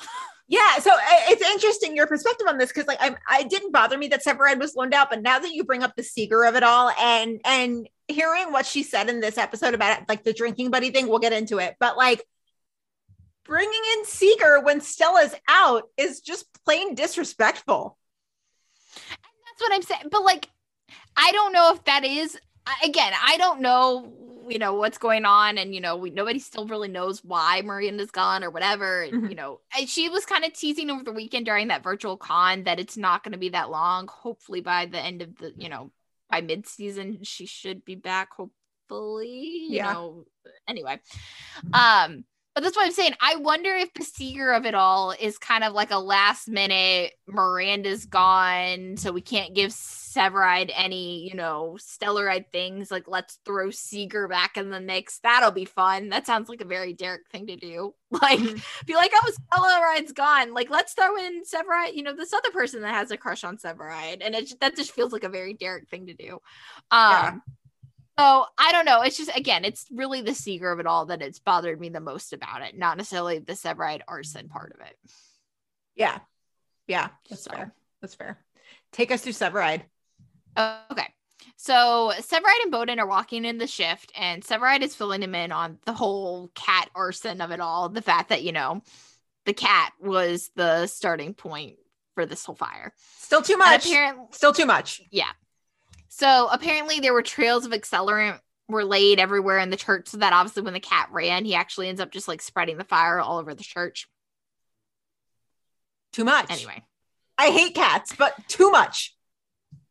And so Severide also mentions the Bowden. He's like, oh yeah, Van Meter's going to stop by and look through our incident reports. And Bowden's like, I have a feeling that's not the only reason he's going to stop by. And Severide's like, what are you talking about? And Bowden's just like, I am enjoying this running bit with Van Meter, though, how Van Meter just constantly wants Severide and Arson. I am enjoying that. It is fun. It's like anytime Van Meter pops up, you're like, oh, I know what you're doing here. Right. This, well, if you would watch Parks and Rec, you would get this. But like, it's like the accounting firm with Ben, how they always want to poach him. And Ben's like, no, leave me alone. But you haven't seen Parks and Rec, so that doesn't register. Yeah.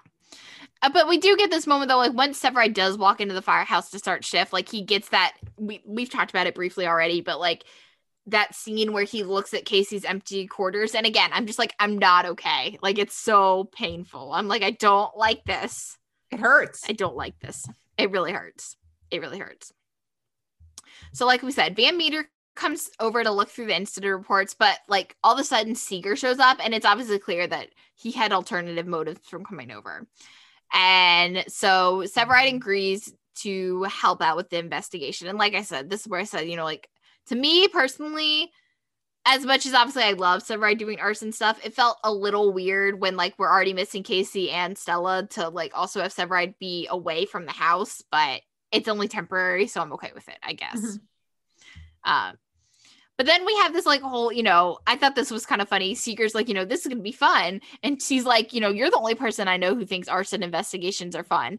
And you know, Seeger's like the only one. And she's like, I saw how fast you got on your feet just now. Like, Severide obviously loves arson investigation. Arson is Severide's middle name. Like, I don't know why he's trying to downplay it that he doesn't like arson investigations. I thought that was so cute. And he was like, you're the only person that I think finds arson fun. Severide, have you met yourself? Like, right. Do you know your family lineage? Like, what are we talking about? It's in your DNA, hon. Yeah. So Seeger and Severide start by going to visit Father Anthony and to tell him that the fire is looking more and more like arson and that, you know, someone set it intentionally. But so when they're telling him this, though, they don't seem that shocked. And so Severide and Seeger start questioning him about what he knows. And he's still not really saying anything. And she's just like, you know, Father, like, did you receive a confession related to the fire? And he just says, you know, he's like, all I can say is I thank the Lord that Sister Montclair wasn't hurt in the fire. And so, and then he leaves. And so Severide and Seeger, you know, trying to figure out what decode this like weird message. And she's like, and so Seeger's like, oh, well, did you pull Sister Montclair out of the fire? And Severide's like, well, no, we didn't pull anyone out of the fire. Like, there were no victims in the fire except for the cat. Like, and so they're like, okay. So they go visit Sister Montclair. But of course, like before this whole thing happens, Seeger has to ask about Stella. And apparently Stella is kicking so much ass with the Girls on Fire program that they've asked her to move on to a couple cities in Connecticut and like start working on setting up some programs there. I missed that line of dialogue. What the fuck? Bring her back, please. I don't like that. How did you miss that? Charlie was probably trying to like burn down the kitchen again. I don't know. We've been watching Gordon Ramsay all during quarantine words. Yeah, so he was probably trying to burn down the kitchen. So of course, like as you know, they're having this conversation, Seeger of course has to work in like asking him for a drink if he's free, and Severide doesn't really say yes or no, but it's just like it's just weird. It's just the weirdest. In normal situations, I would be like, good job. You shot your shot. Go get it. But with Seeger, I'm like, back it up. Back it up. The disrespect. Back it up. Well, it takes me back to like the first time that Seeger had a crush on Severide and like Casey comes into OFI or whatever because he's helping them out on whatever investigation. Mm-hmm. And he tells Severide that like, you know, if Stella saw the way that she's looking at you right now, like she would basically like wouldn't be here anymore or whatever. Like, it's just like really like Seeger's making it so obvious to everyone but Severide. And it's just like, how can you not pick up on this, Severide? Like, do you not understand her motives? I don't get it. Which, like, also, Seeger, listen, same. Okay, we've all got a crush on Kelly Severide. I mean, yeah, I don't blame her, but we also respect that he is engaged to be married. And here's the thing. Seeger, is technically Stella's co-chair on the Girls on Fire stuff. Right. So, one, how does she not know about what Stella's already doing in Connecticut and, Boston and all those, whatever. I feel like she has to know, right? Right. Anyway. And two, because she's co-chairs and still, I guess, somewhat friendly with Severide, she's got to know that they're engaged, right? God, I would hope so. I hope she's not just, I hope she's still, let's put it this way. I hope that the only reason she's doing this is because she thinks he's, in a relationship but not engaged. I would hope that she wouldn't do this if he was engaged. But anyway. I don't know. Like, I feel like Stella definitely friended her on Facebook just to keep an eye on her. Oh, 100%. Yeah. 100%. Yeah. So Sister Montclair works for St. Sebastian's school, the school is associated with the church. And so she admits though that like she wasn't there when the church caught on fire, so she doesn't really know anything. And they're like, well, do you know who might set the church on fire? And she mentioned a kid named Messiah Adler who just got expelled last year after he accidentally lit a classmate's hair on fire. Casual.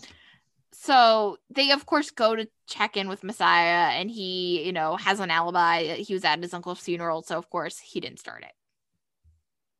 But he does mention to them, though, that Father Anthony is apparently in some kind of trouble with the church and actually might end up losing his parish. So now Severide and Seeger are thinking, okay, well, maybe Father Anthony had something to do with it. And that's why he's not coming clean. So Severide and Seeger go to the archdiocese. I think I said that right. Yeah, you did. Archdiocese. Mm-hmm. Anyway, to try and ask more questions. But of course, the archbishop isn't there to approve the meeting. So it just really gets them nowhere. Except they talk to the janitor, which I did love this one moment, how Seeger's like, whoever, who has the good gossip in my building? The superintendent. So let's go talk to the janitor. Like I was like, oh, yes, the janitor always has the good gossip. For sure. Yeah. Always. And so the janitor talks and they learn that apparently archdiocese has been looking into St. Sebastian's donation books, but Father Anthony, I was like, what is his name? Father Anthony is old school. He, no computers, paper only. And apparently he's been stalling on handing over his ledgers. And of course, now that they've been burned up in a fire, he can't turn them over. Man, the minute that this guy would not basically tell Severide what happened in confession, I was like, this is an insurance buyer. Like, point blank, it's an insurance buyer. I had it pegged from the get-go. But the plot thickens. It does. The plot thickens. So Severide and Seeger run their theory by Van Meter, who eventually agrees and is like, hey, divide and conquer.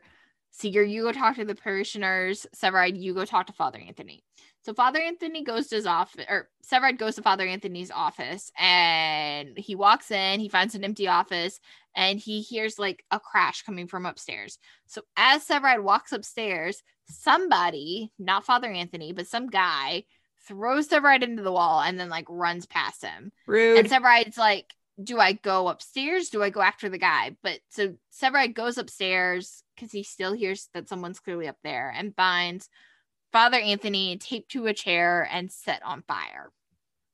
As one does on the show. Yeah. And of course, Severide is a boss and handles it like a champ, gets, puts the fire out, yada, yada, yada.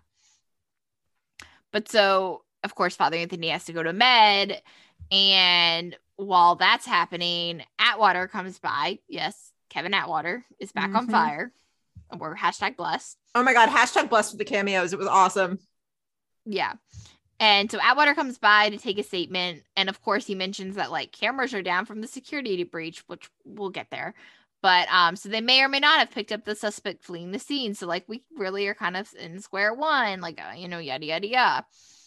So Severide and Seeger head to med to be there when Father Anthony wakes up, when Marcel, again, #bless, comes out and tells them that Father Anthony has to be kept in medically induced coma for a while, so he won't be able to give them the name of the suspect or who did this to him.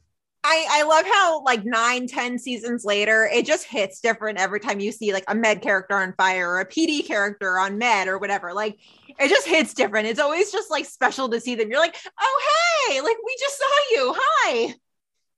Yeah, I think to me, it just reminded of what makes it like why this universe makes so much sense. Because like, obviously, when you have an arson and you have, somebody get hurt, then of course the police are going to show up to investigate. Mhm. And like, if that person, if the victim then gets injured, of course they're going to go to the hospital and see the doctors to get treated. Like, it makes so much sense. Yeah. And, it works. Like you said, it works so well. I hope that feeling never gets old of like when you see, I don't think it will. We're 10 seasons in, and I think it's honestly not that it got old, but before this, but I think with COVID and the fact that we haven't been able to have crossovers and we haven't really been able to, I think every time it just makes it now, every time we see one, more special. Yeah, that's a good point. Do you think Will knows that Jay is engaged? I don't know. We haven't had a Halstead brothers and like when was the last time that Will and Jay interacted? Do we think Jay knows that Will got fired for a brief moment in time and is now back, like rehired? I think Jay definitely knows that Natalie's gone, but I don't think that he knows that Will got like swept up in it. I don't know. It's a great question. Are they talking? We need some answers. We do need another Halstead Brothers scene. We have been deprived of those for a really long time. For like 2 full seasons now. That's crazy. Give it back to us, please. Please? Pretty please? Or also no, you know what? I need somebody to write the fic in like the white space where they catch up for like the first time in forever. And Will's like, I got fired. And Jay's like, I got engaged. Like, I need that.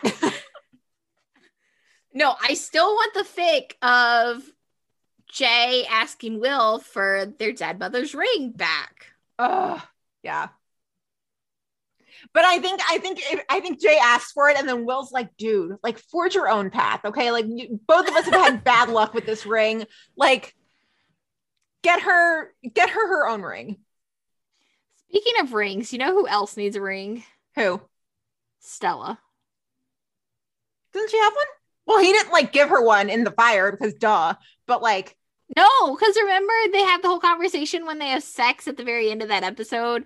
And, he says, I don't have a ring for you, whatever. And Stella's like, I don't really need a ring. And she's like, just kidding, I want a ring. But no, she doesn't have a ring yet. Give the girl a ring, my God. That's what I'm saying. Man.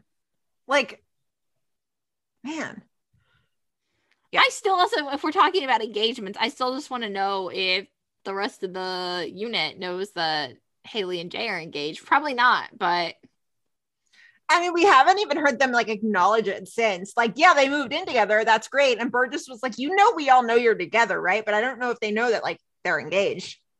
I don't think so. Yeah. I doubt it. But I know. Yeah. Upstead engaged before Burzek. Who would have thought? Who would have thought? Side eye at Burzek, but whatever. We'll get there. We'll get there. We'll get there. So we did have some listener thoughts. Allison G said Seeker flirting with Severide when Stella's out of town was predictably annoying. I like that they took a moment for Severide to look at Casey's office. A showdown is coming between him and Herman, who undoubtedly is going to want that office for himself. Yeah, I agree. It was predictable. The Seeker Severide stuff was predictable. But also, like, Herman deserves his own office space, okay? Like, respect for Herman. It's been 10 damn seasons. Well, it's not been that long for Herman to have an office, but yes. Yeah. Yes, I agree. True. Christina said, I really just wanted to rant a little bit about the Seeker situation. I'm really annoyed that the writers are still making her seem like she's trying to steal Kelly from Stella. When they brought her back as the sponsor Stella needed to get Girls on Fire going, it really seemed like they were shifting her story in a more positive direction. I really believe that she had realized she was out of line before, and now she truly wanted to help Stella with a program she believed in. I thought we were getting a story about women lifting each other up instead of two women fighting over a boy. I really wanted to like Seeger, but now with her trying to move in on Kelly while Stella's out of town, it seems my hope for that whole story of women empowering each other is out the window. I know there's no chance in hell that Kelly's taking the bait here and there's no real threat to Stellaride, but that almost makes it more frustrating. What's the point? Seeger just looks silly and desperate. There's such a great opportunity for her to be a great character who embodies a strong female leader in the CFD, but this direction they've taken her just cheapens her, in my opinion. I love how the entire fandom has banded like together on this one.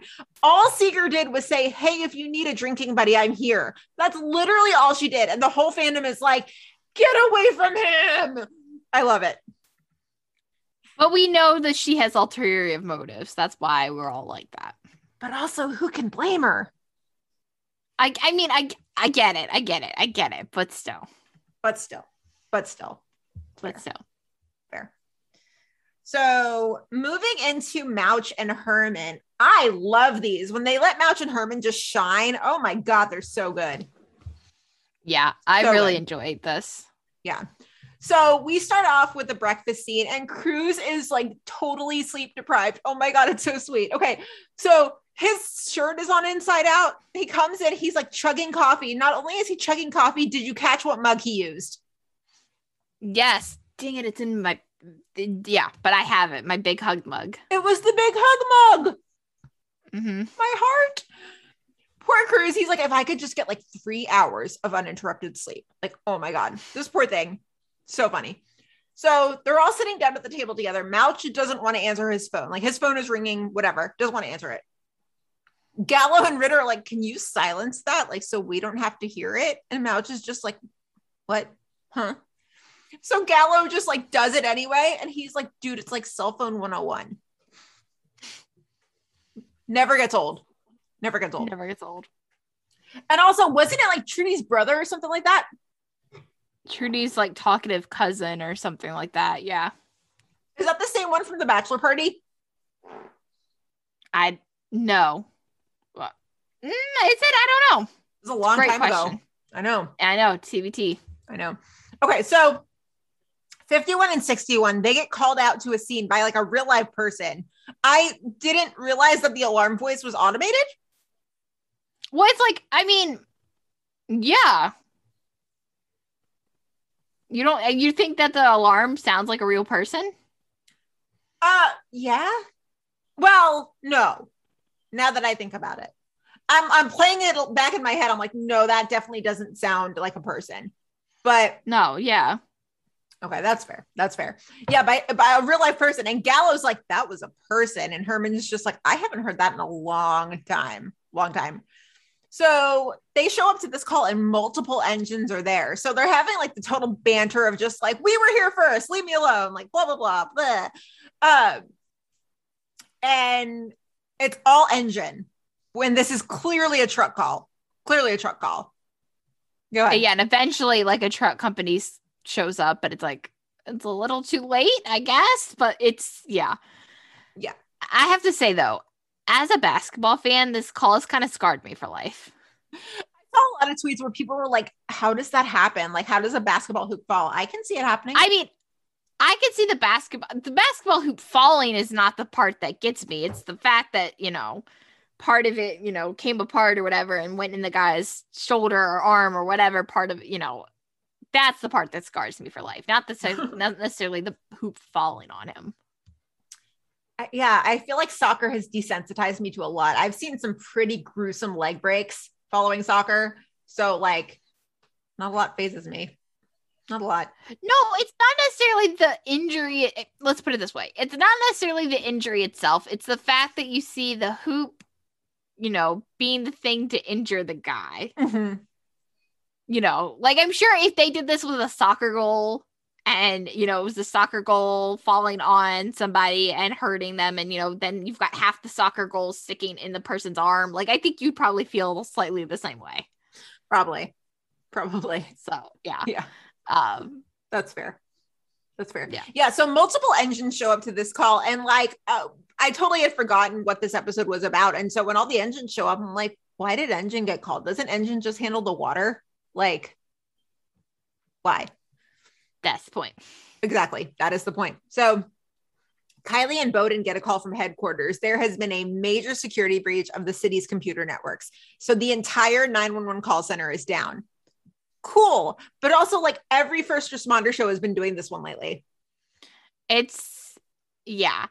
I mean, I guess the only nice thing is that, like, while we have seen the hacking storyline a lot on, you know, like on a lot of shows recently, I think Fire took a slightly different approach in the fact that you obviously then have to see Fire come together and, you know, be the 911 center. Because like a lot of times, like when, you know, Grey's did it, like we obviously didn't see what happened with Grey's. We just see the fact that like they can't get in their charts and, you know, like they're freaking out of the fact that their system was hacked. Yeah. So like it is a slightly different approach, but yeah, it's kind of becoming a little much. Regular FBI like just did it. Yeah. Yeah, in like their second episode. I'm not complaining. The FBI's have been so good lately. Did you start International yet? You said you were going to. I gotta catch up. No, I watched something else instead, but I gotta catch up. You're killing me. I need somebody to gush about, like, I'm the only person right now who's like in the Scott Forrester fan club. I need somebody else to like join me. Well, just because I watch doesn't mean I'm going to join you, but I probably will. Let's be real. Okay, but I need somebody to text and be like, oh my God, Scott, he's so dreamy. And somebody to respond and be like, he is so dreamy. I'm going to try. I got to catch up. I got to catch up. Yes, Derek, if you're listening, I'm totally sucked into FBI International and I love Scott Forrester. Yes, confirmed. If you're listening, which you may not be, but yeah.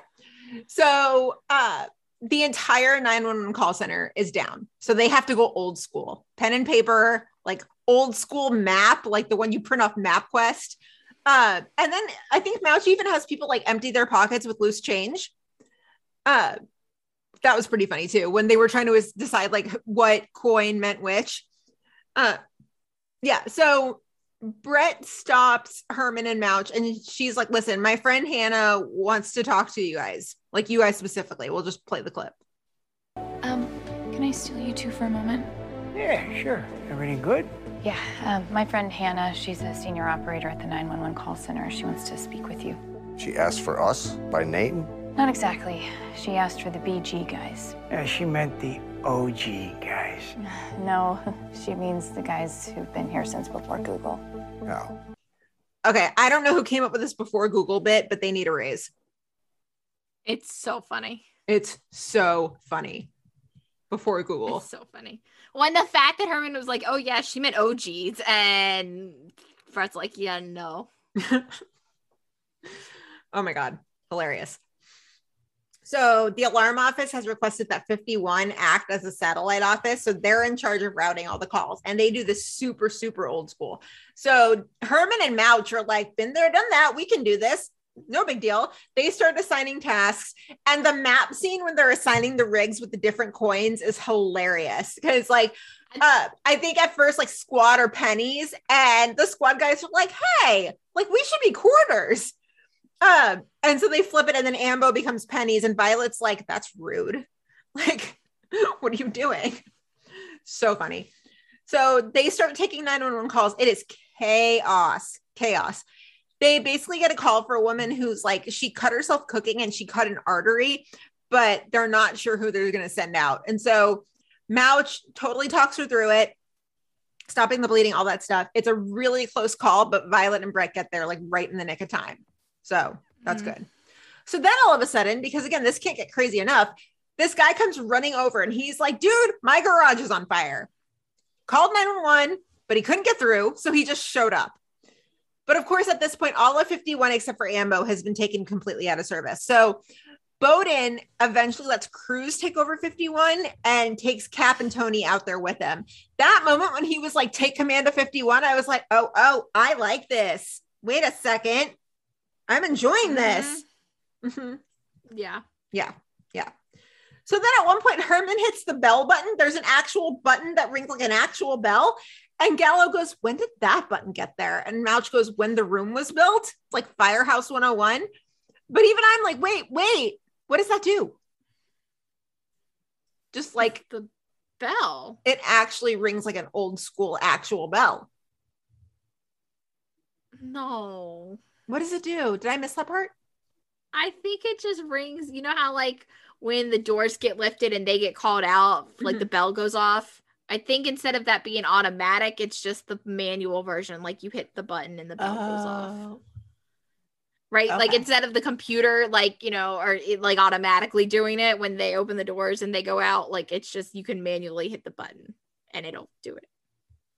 Got it. I don't think it's like an actual old school bell. Got it. Yeah. These scenes when Herman and Mouch just school Gallo and Ritter, it's art. What is so funny, because obviously like before Gallo was like, oh, that's cell phone 101, and now Mouch is like, oh, well, this is Firehouse 101. It's so funny. So funny. So then Gallo and Ritter start bickering because like Gallo can't spell apparently. I don't remember what he misspelled, but they're like talking about something at some point, and Mouch knocks over a cup of coffee. So he's like freaking out. He's like, whose chicken scratch is this? I said, no liquids by the map, all this stuff. And Gallo goes, oh, the serial killer handwriting? That's Ritter. And Ritter goes, yeah, spell cereal. That was honestly my, I think, favorite part, like line of the night. I thought that was hysterical. I don't know why, but I thought that was hysterical. It was really funny. And isn't this the scene when Gallo was like, yeah, like there's an invisible L in Wabash? Yes. Which, like, we always there's not. Like, what? There's not. There. Okay, good. There's not. So we tweeted this when the episode aired. We were like, there's an invisible L in Wabash. And right before we started recording, Joe Minoso actually quote tweeted us and was like, not that I'm aware of. So I think Gallo just like made up a spelling rule like on his own. Well, it's Ritter, the one that says there's an invisible L, you know, and Gallo's like, really? But yeah, there's not. I Googled it. You look up and it's Wabash. Just okay. So I don't know why, I don't know why that's in there, but okay. So my like whole introduction to Chicago in general happened when Lance Bass made that movie in the year 2000 called On the Line. In Sync for Life. Hi. And the movie took place in Chicago, obviously, and the stop was Wabash. So like the minute Ritter said that, I was like, no, there's not. It's been like 20 years of being familiar with like Chicago and Wabash. No, there's not an L in Wabash. I basically spent like way too much time being like, no, there's not, like doubting myself. I'm glad we cleared that up. I Googled it. No, there's not. Yeah. Hilarious. So eventually they catch the hackers and everything's back to normal. So later on at Molly's, Gallo buys Mouch a beer for saving the day. And it's pretty funny. Just, he's like, oh, thanks, Gallo. Like, you're not a spelling bee champ, but you're not completely useless either. And then like Mouch has all these beers in front of him and Gallo's like, are these all yours? And Mouch is like, you really don't think you're the first person to buy me a beer today, do you? Like, hilarious. So then Bowden just kind of expresses similar thoughts. He's just like, like you and Herman went all in, you made the BGers proud. And he said, these young kids forget sometimes that there's a lot to learn from the past.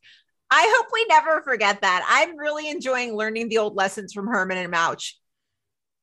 Yeah.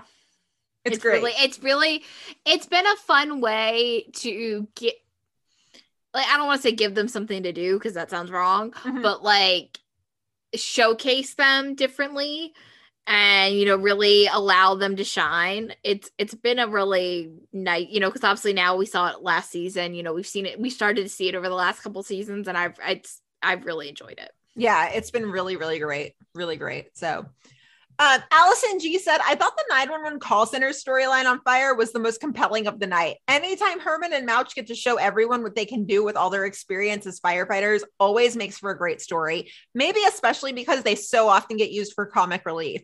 I really liked how they had all the characters stepping up to help each other get through an experience that was stressful and challenging in ways that are so different from their normal shifts. Yeah. Megan R said it was nice to see Mouch and Herman taking the lead. The old school approach they used to respond to the calls was cool to watch. Yeah, for sure. Yeah. And then Haley said, I thought the 911 call center going down and 51 taking command would have worked better either as a bottle episode for all of the characters or as the Big Three show crossover they like to do. Remember Big Three show crossovers? Those were the days. TBT. Yeah. She said, I think it would have been interesting to loop in PD and Med as well, since their jobs also rely heavily on 911 calls, not just fire. Would be cool to see Trudy and Voight and Goodwin and Dr. Charles working alongside Mouch and Herman, since they're kind of the OGs of their respective cast. Ruzick and Atwater taking notes with Gallo and Ritter would have been comedy gold. Oh my God, it would have been. It would have been amazing. It would have been, yeah. There would be enough anarchy and crime popping up for the PD kids to have something to do. Also, how does Med do their jobs effectively when they don't know what they're getting patient-wise or when they think they'll get patients? Thought the call center was a cool idea. I just think it got lost in the shuffle of the episode and should have been reserved for something else. It was far more invested in the arson stuff than anything else going on. That's fair. I think that would have been interesting, though, if they'd done like a 3-show crossover like that. And now I just really have the idea of Ruzick and Atwater taking notes with Gallo and Ritter. Like, I need it. I need it. Go ahead. Go ahead. I was just saying, I really just need Ruzick and Atwater and Gallo and Ritter, like the 4 of them having to be at Molly's. I need that in my life. I need the one-shot fanfic of them playing beer pong at Molly's. Oh my God, that would be hysterical. I need it. One of them would get hyper competitive, and I think it's Gallo. Gallo and Ruzick. That would be, yeah. But then also Ruzick would eventually make some sort of crack about being like, oh, well, we're old. We have to be in bed. Like, you know, we're not 12 like you guys. Yeah. It's just, yeah. I need it. I need that. I need it. And Kimberly J said, I do think this was kind of the perfect storyline to ease us into a post-Casey world. I loved Mouch and Herman in charge, teaching the millennials some new tricks. Those two have so much experience to share, and hopefully we get to see more of it. Post-Casey world. Yeah, I know. It's a sad term. I know. I don't like it. I don't like it either. But like like also it's reality. Yeah. I know. Oh, I'm with you on that one. Yeah. Any other notes on Fire? Nope. Like it's just, you know, not a bad episode, just a weird one. Just a weird one. Yeah, it wasn't bad for our first post Casey episode, but it was also just kind of. But also, we need Stella back. Come back, please. We need her. It really, now that Jesse is also gone, it's really glaring that Miranda is also not there. Exactly. So, exactly. Yeah. So, all right, stretch it out. It's PD time. Gonna stretch and snap, crackle, pop for a second. Okay, so this was a Ruzick episode. It was a good one too. Yeah, it was a pretty good episode.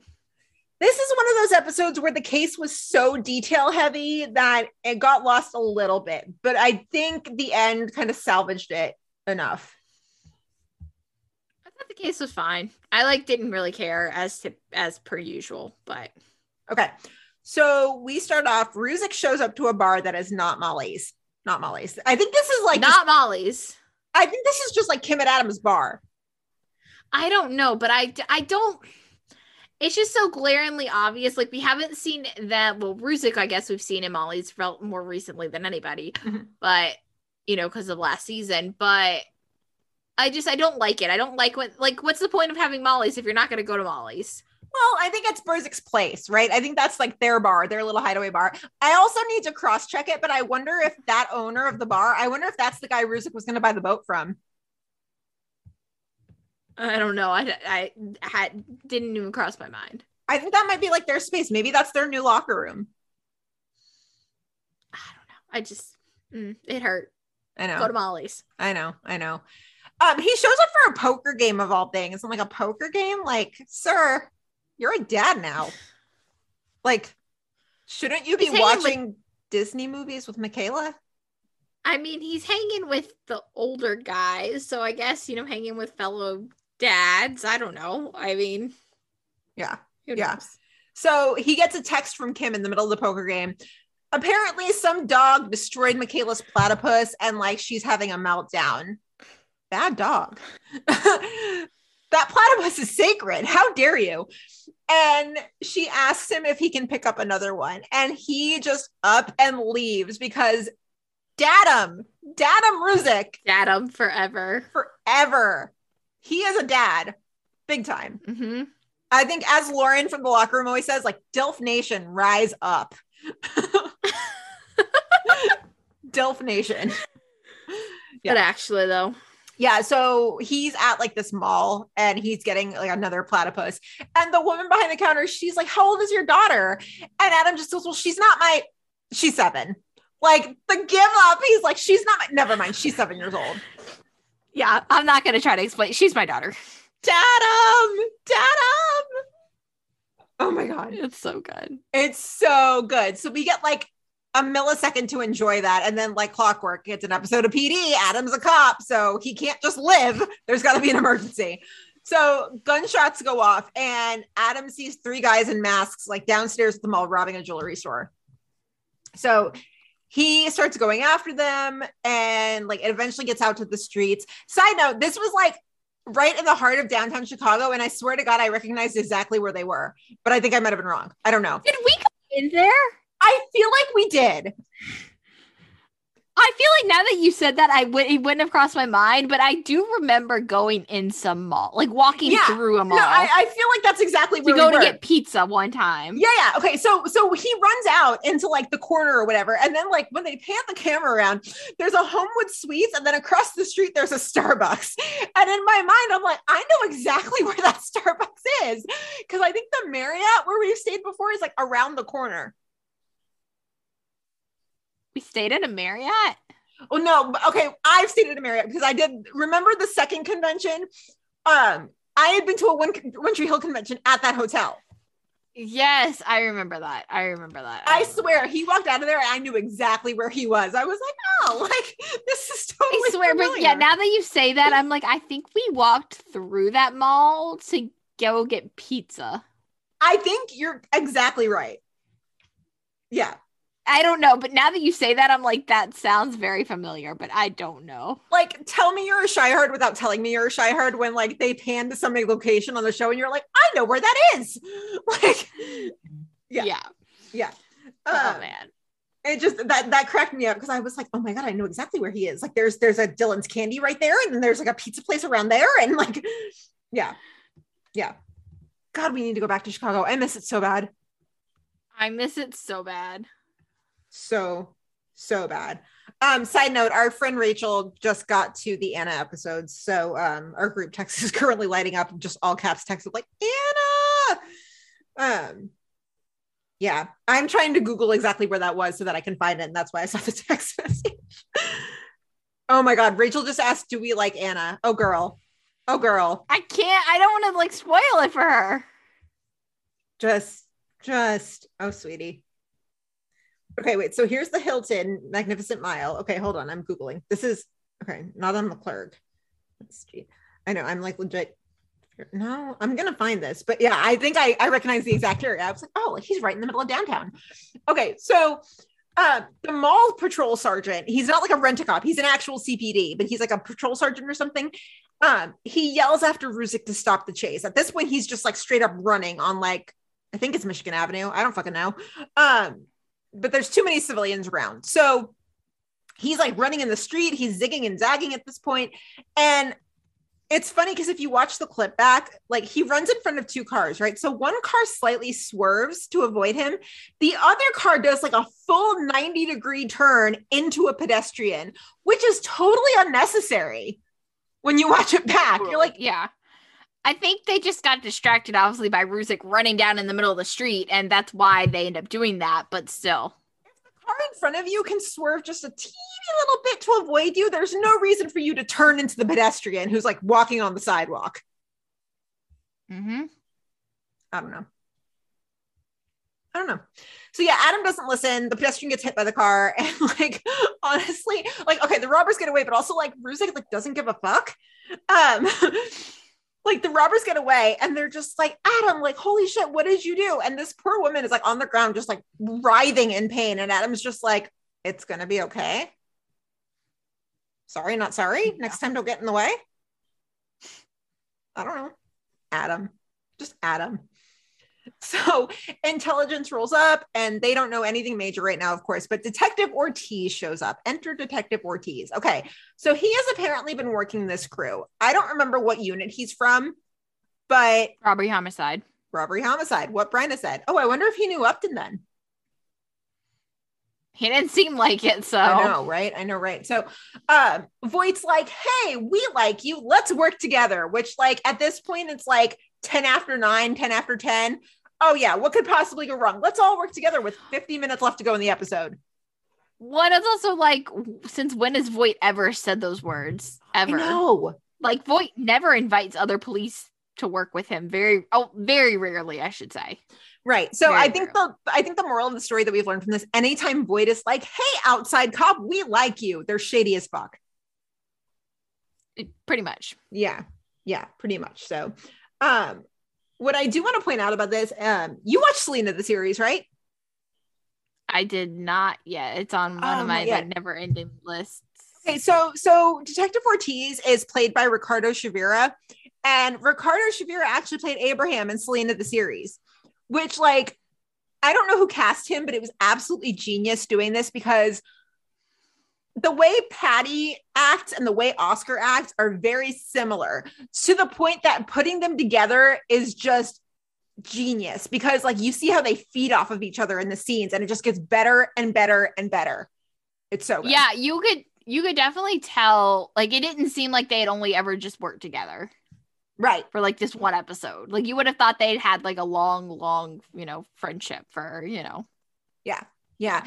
And there's a behind the scenes video from Selena the series when, we all know the Selena story that, she's brutally murdered at the end by a crazy fan. But there's a behind the scenes like thing on YouTube that I saw that Oscar Chavira is like, he's talking about basically, what is going on in Abraham's head when he shows up to the hospital under the news that Selena's been shot. And it's the kind of in-depth kind of like an analytical answer that it's the same kind of thing we get from Patty. It's the same kind of thing we get from Nick, where it's super in-depth and like theoretical, and you just like love it and you just latch onto it. So seeing them act together is fantastic because they just feed off of each other. And it's so good. Yeah, it was really nice. Really, really good. Yeah. So then we're back in the bullpen. Ortiz is going over what he knows. And he says the offenders like really high-end watches. They always wear their skull masks and they always steal their vehicles. So very apropos for Halloween, skull masks, whatever.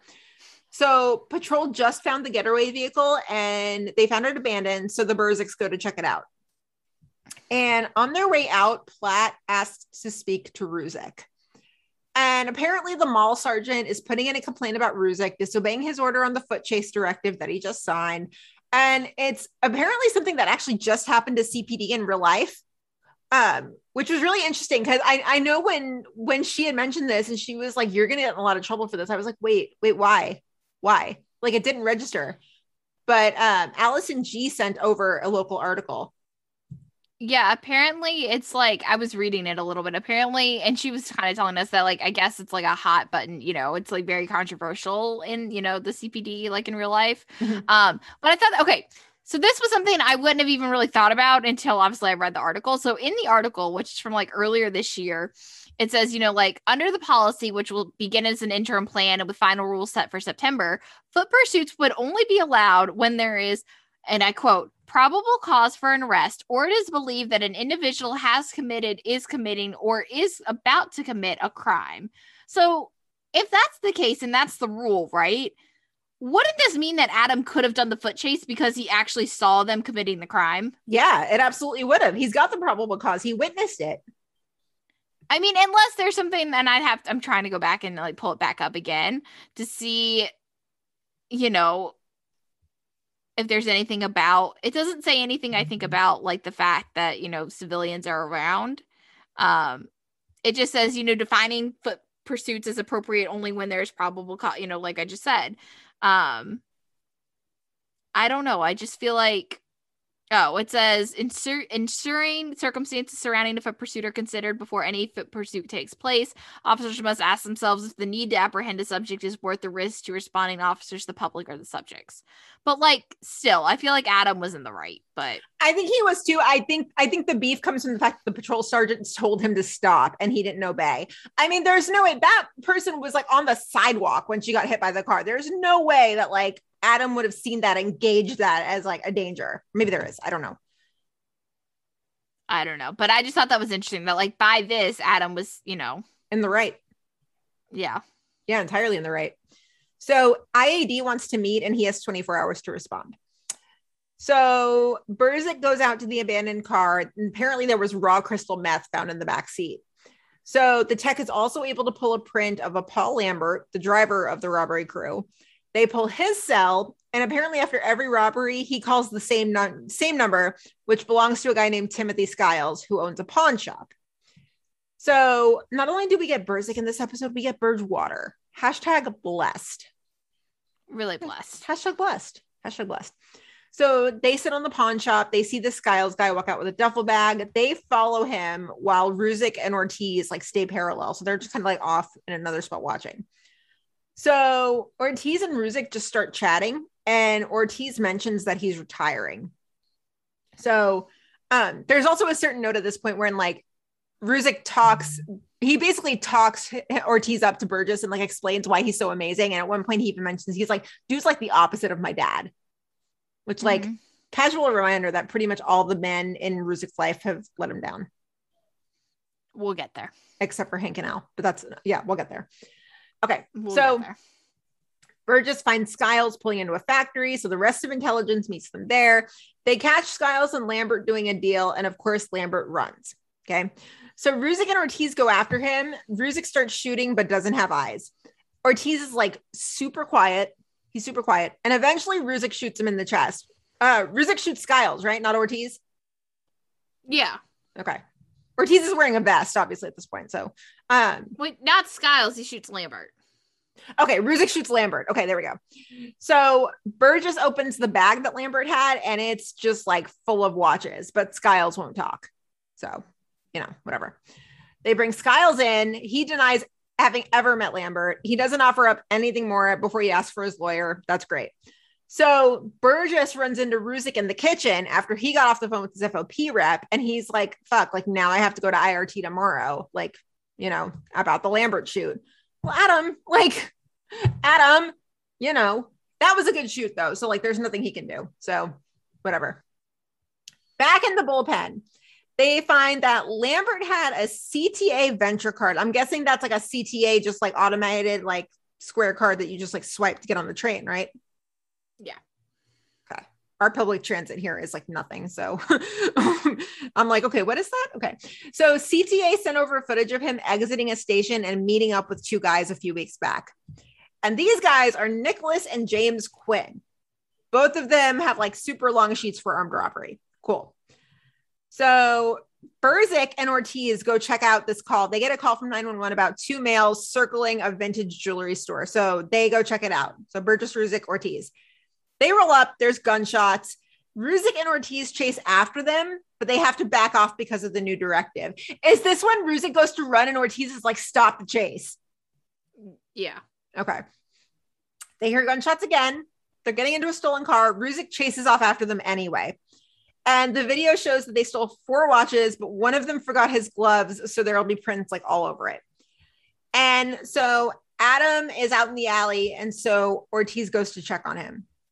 You did everything you could to save him. I didn't. We had to stop that chase, Ruse. I know there's too many civilians around, Sal. I get that. But Jesus, man. We're kind of damned if we do, damned if we don't out here, aren't we? Because I could have been right on top of them. Instead, they watched me stop the chase, and now some girl's dad is dead. I don't know what the hell we're doing out here half the time. I know you're getting jammed up right now. It's not about that. I don't care about that. Well, maybe you should care about that. The more work you do, the more heat you catch. It's not what real police want to accept, but they should. It's the truth. And you should know that by now. So what are you saying to me here? I'm just supposed to be okay with not policing? Sit back? No. No. Well, then what? Look, you got a choice. Okay, what's my choice? I come at you with an uppercut, snap you out of it, but then you're gonna lay me out with a big old shot to my solar plexus, and I'm gonna be all embarrassed and sore, and Mary, she's not gonna like you anymore. Or you keep moving forward. We go catch the bad guys, drink ourselves silly. Buying, you cheap bastard? Yeah, I'm buying. Man, I did not even make the connection that like all of our listeners made at this point, how like he's beating himself up because now there's a daughter without a dad and like he's in the same situation. I didn't make that connection. It didn't cross my mind.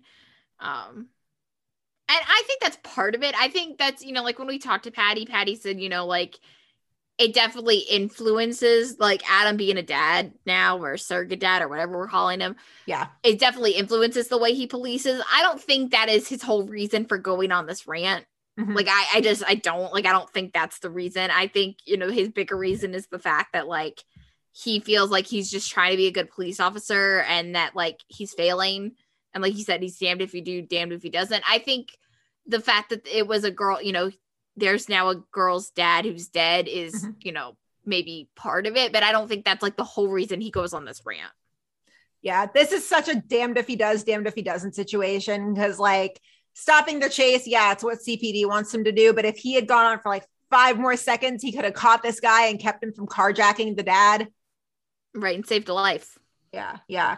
And what Sal says here, like, I can see why Adam is so irked by that. How he's just like, the more work you do, the more heat you catch. Like, this is exactly the issue that Adam has run into with his dad, how his dad is that kind of cop who just punches in and punches out and does like the bare minimum. And Adam's not that kind of cop. Well, and it's so funny too, because I think, part of it is, like you said, Adam's dad is very much that cop. And Adam, in a lot of ways we've talked about before, is very much an old school cop. And we've always, a lot of the Adam storylines have been kind of like, there's this new way of policing, but Adam very much is an old school soul and very much falls into that like old wave of policing. I'm trying to figure out the balance of that. So I just think it's interesting too. It's kind of more of that same thing of like Adam, is an old school cop. He has his ways of doing things and he's very much struggling to adjust with this new way.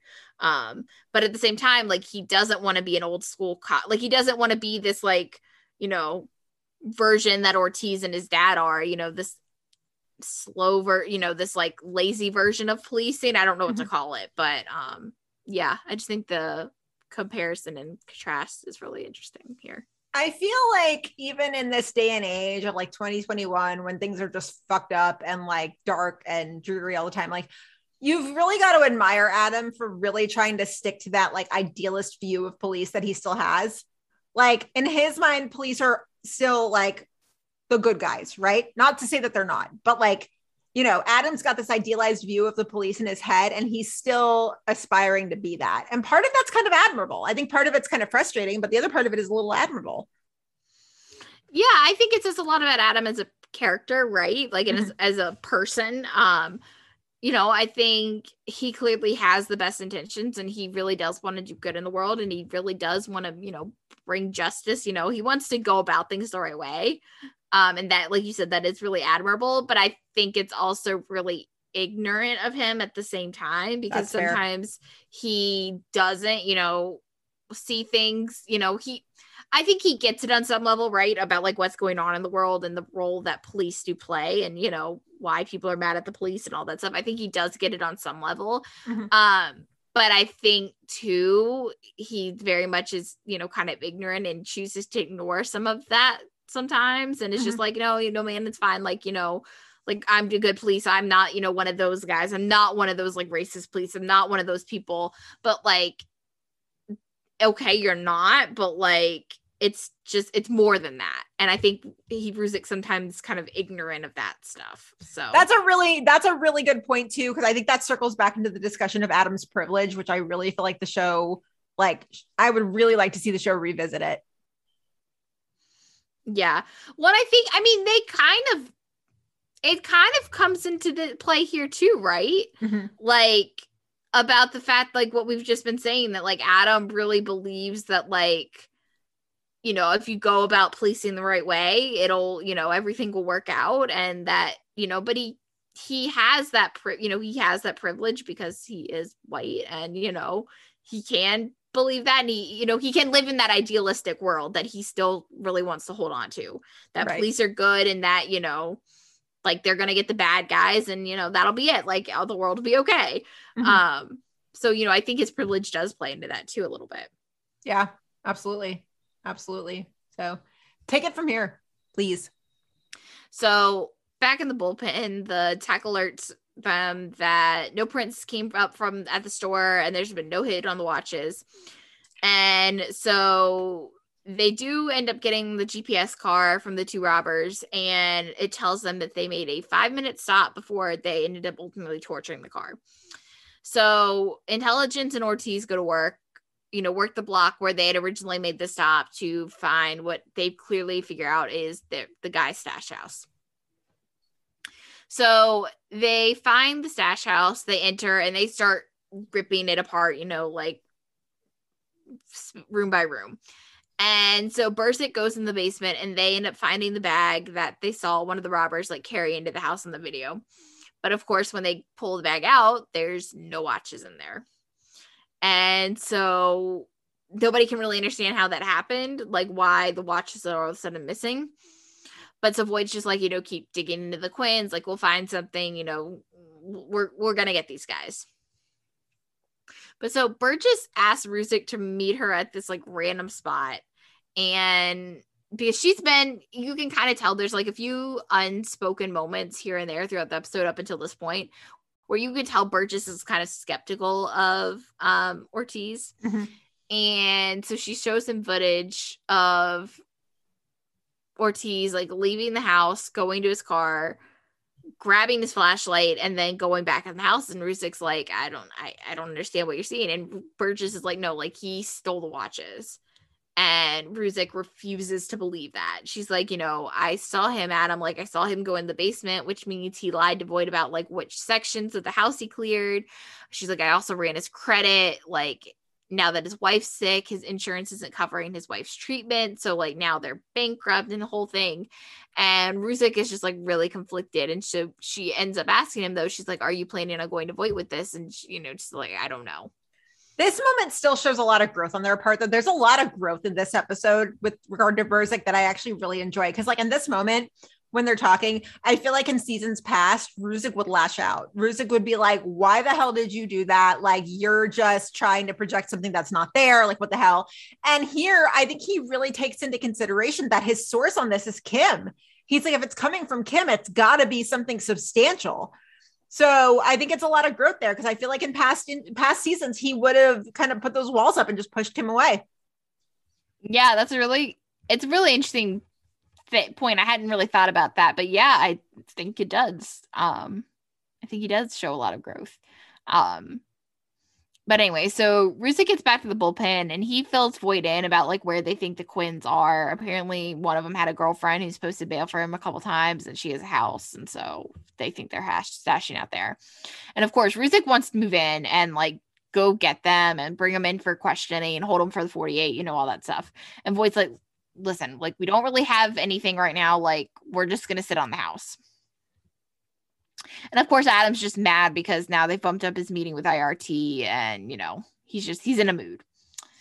And of course, in this meeting with IRT, Ruzek mentions that Ortiz, was locked in the assembly room while he was doing the shoot. And the guy that's like doing the questioning is like, well, that's impossible because the assembly room is shut.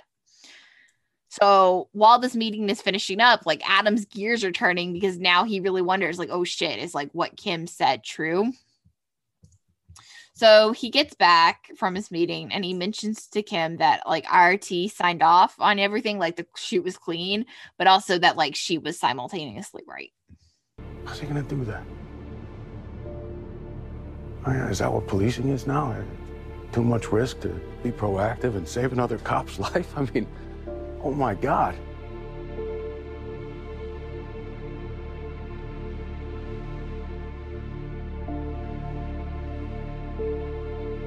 I'm sorry. No. I should be sorry. I'm sorry I didn't listen to you.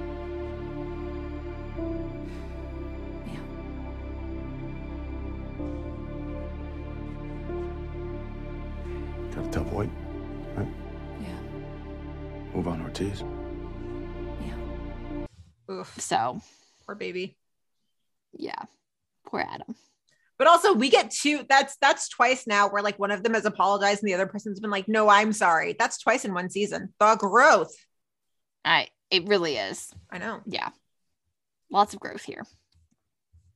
So Intelligence rolls up to Ortiz's house, and apparently he left that morning with a bag. Like, he's been, kind of going crazy, but his wife hasn't seen him since. So they end up tracking him down to like where Ortiz is dumping the watches, and he, of course, isn't really willing to turn himself in, but Voight and Ruzek actually lie to him to get him to cooperate. And once Ortiz comes out of the house, Ruzek ends up arresting him, like, it's pretty much as soon as they walk out. And, Ruzek confronts him about, everything. He says, like, you were willing to let me die, like, me, like, what happens to the next cop, like the civilian that you stole role. And Ortiz just says, like, I couldn't catch another beef, like, I couldn't. He says, like, I am real police and they won't let me do my job. And Ruzek's like, no, like, the job just got harder to do. Yeah, that's a pretty interesting scene when he's like, I'm real police. Well, judging by your actions, you're not anymore. Right. Yeah. So I can see why Adam takes this so close to heart. I mean, besides the fact that every male figure in his life always lets him down, but like, he thought that he and Ortiz were like one and the same when it came to their types of policing, and it turns out they're not. Right. And especially because he always, like you said, he made that comment about how he's the opposite of Disco Bob. Yeah. And so Ruzek is always definitely, I think, related to Ortiz more than he has Disco Bob. And now he's like, oh shit, like maybe if Ortiz turned out this way, then how do I know I'm not going to end up this way? Exactly. Which leads us into the very last scene. Yeah. And so we see Ruzek after this whole thing, he gets drunk. Like real drunk, and at the bar where we saw him, in the beginning of the episode, and Burgess comes to find him. Hi. Well, I have to warn you, I'm pretty drunk over here. Okay. You want to join me? You want to catch up? No. Okay. I got an update. We got a DNA hit on those watches Ortiz stole. So we got enough for a warrant, and the Quinn brothers, they're in custody, so.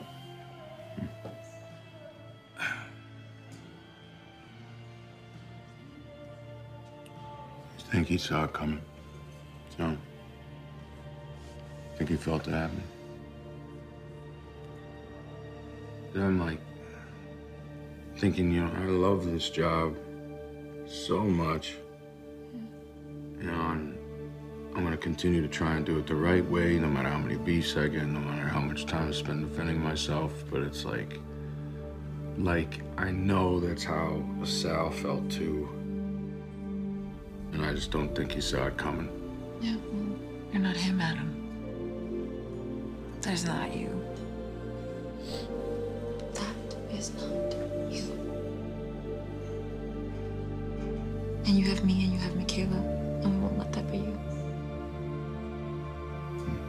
I want you to try. I want you to go ahead and try.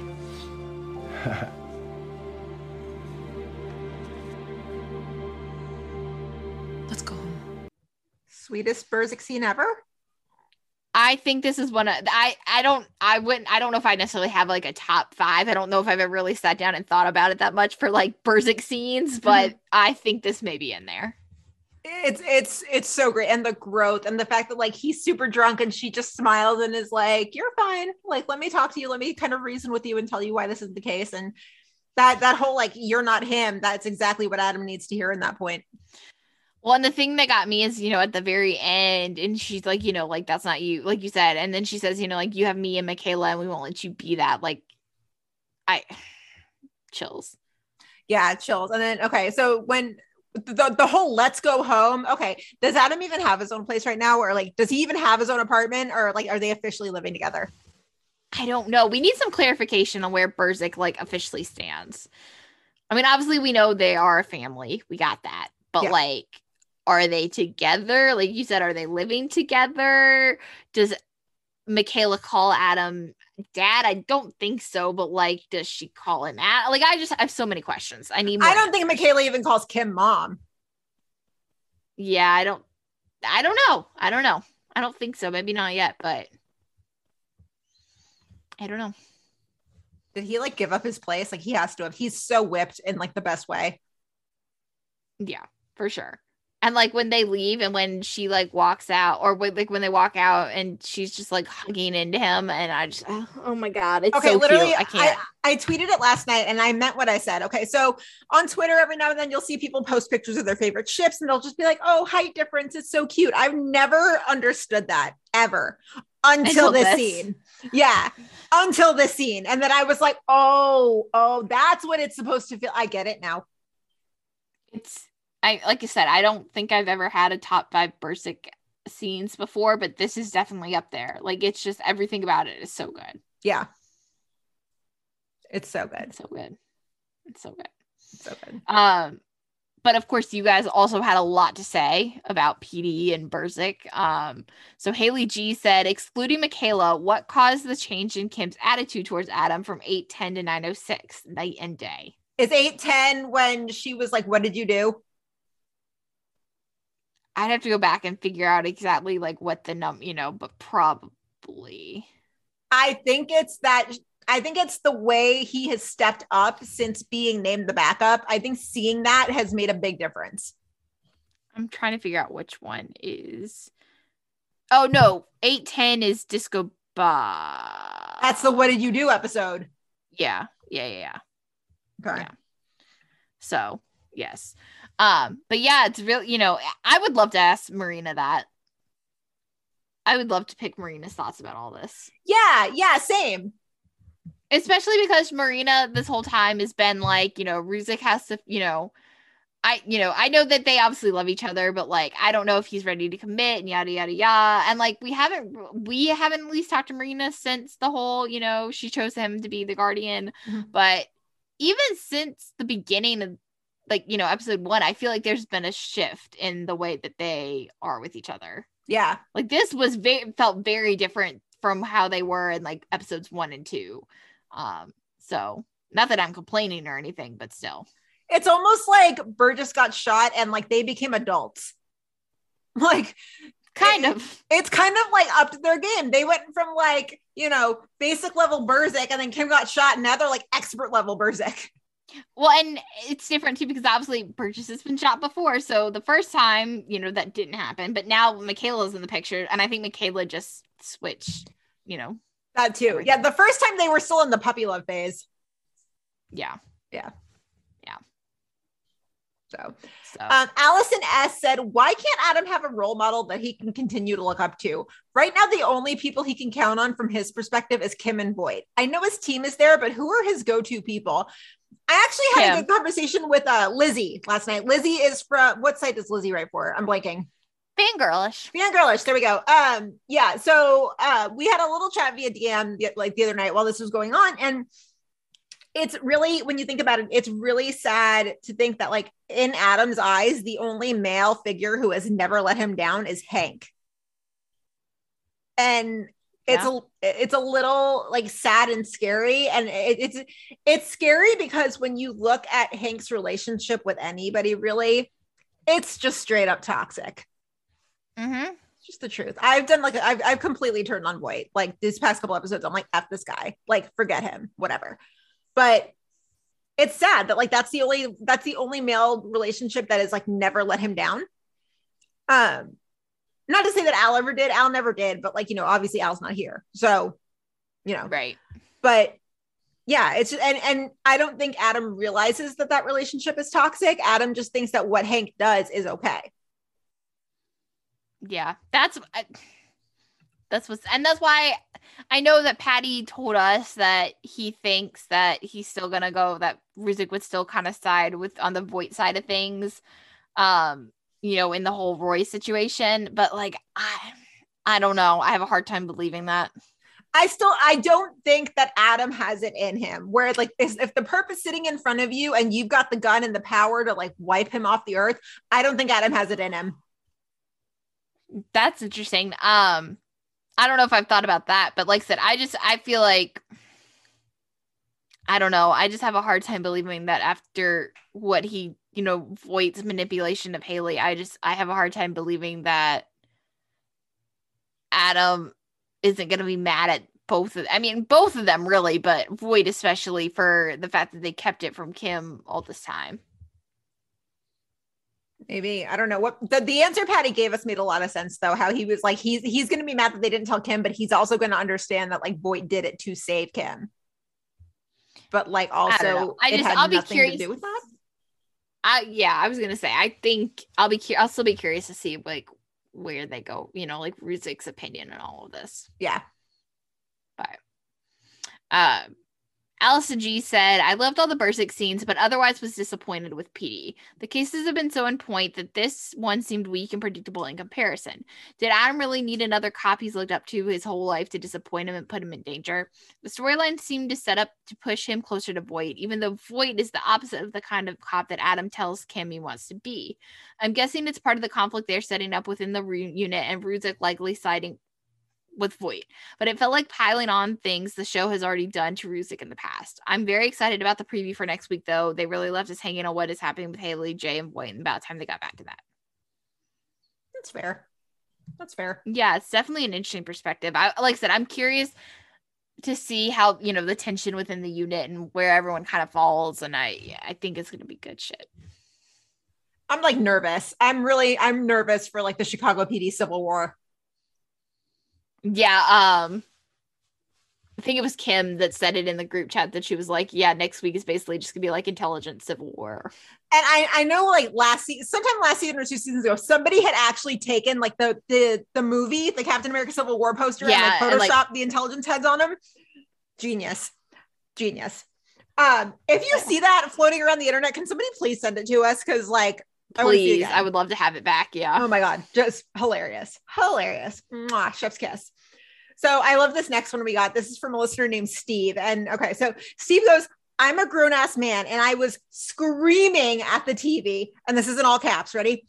You propose again to her right now, Adam. You put a ring on it right this second at that moment. One of the best Burzek, if not the best Burzek moments ever. Ever. I love it. It's so good. So good. Megan R said, you know, Adam loves his girls when he ditches his social club activities for them. Burzek is so married. Love their moments in this episode. They really are so married. Yeah, they really are. And you like, know what I love moment got me?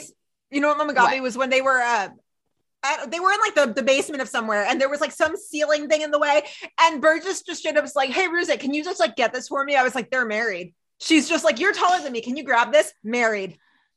Yeah. And then Megan R said, give Patty all the damn awards, give everyone on this show all the damn awards, basically. Yeah. Love it. Next up, oh God, is it Myra or Mayra? I can never remember. I think it's Myra. I'm so sorry, Myra, if I said it wrong. I'm so sorry. So Myra said, I think for once, Adam is really starting to see that these men he's looked up to his entire life and wants to emulate have turned out to be failures. But also, can we stop breaking Adam's heart with these male figures in his life? But actually, though. And Kimberly J said, the case was the case, but again, we see someone Adam looks up to letting him down, and that's heartbreaking to me. But can we just skip right to the end with Adam and Kim at the bar? That was the perfect scene. I'm not even annoyed that they're not officially together anymore because this whole family dynamic really works. They'll figure it out eventually. And again, with the promo for next week, this Jay Voight thing seems far from over, and at this point, I need to see some consequences and resolution and not things being swept under the rug like PD generally does. Yeah, so I guess we do have to like touch on the promo. Let me just kind of tell you guys how like frayed everybody's nerves are, right?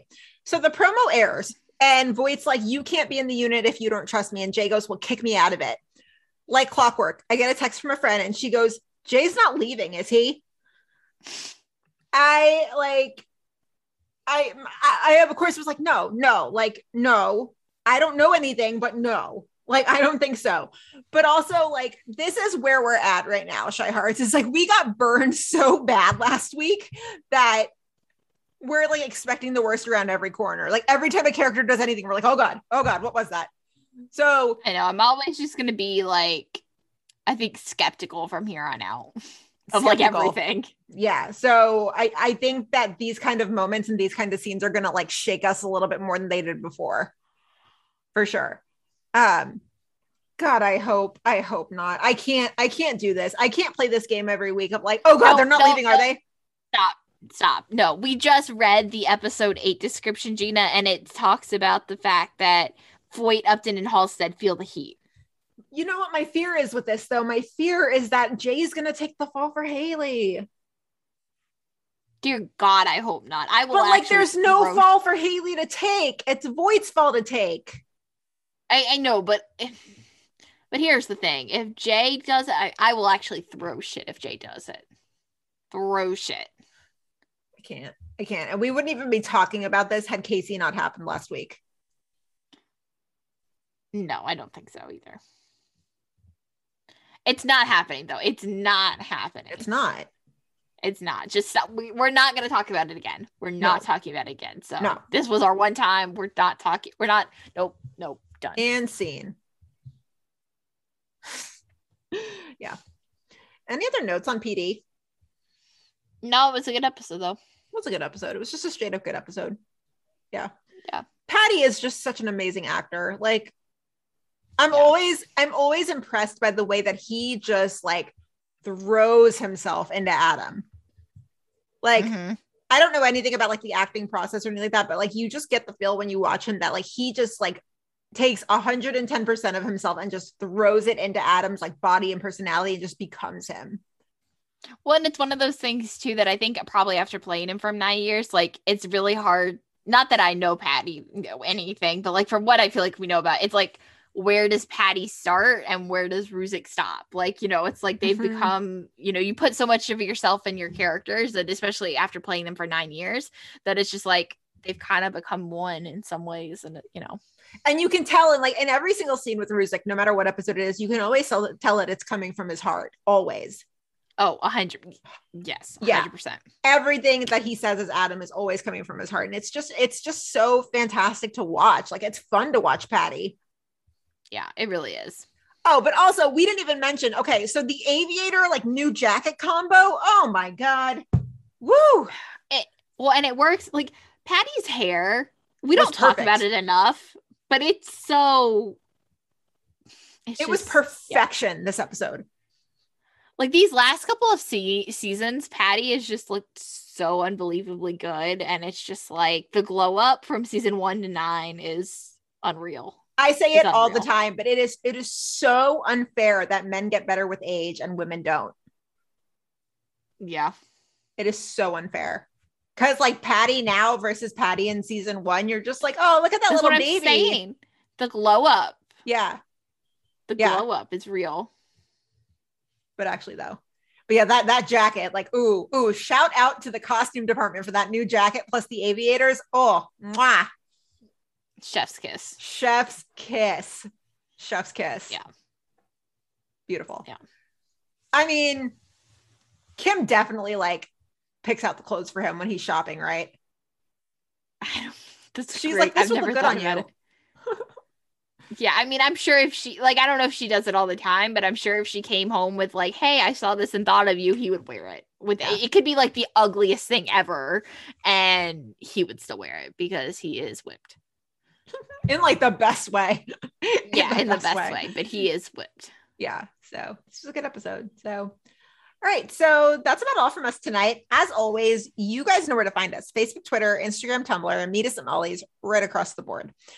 You heard before when we were talking about Patreon. If you want to support the pod for as little as $2 a month, please check out the link in our socials. It's so much fun. We're really just loving this community that has just been building and building. We have a wonderful, wonderful group of like friends and family now. That's what this fandom is. It's just a big old family. So yeah, check that out. TeePublic Store got lots of cool designs there. They're going to have a bunch of sales coming up with the holidays, like right around the corner, which like, when the hell did that happen? By the way, this year has gone so fast. In November, next time we record, it's gonna be November. It's crazy. Like my birthday's like a month away. What the hell? When did that happen? I know. It is like a month away. What?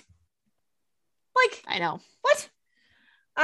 Yeah. So follow us individually on Twitter. I am at Gina Watches TV. Brenna. I am at BrennaK13.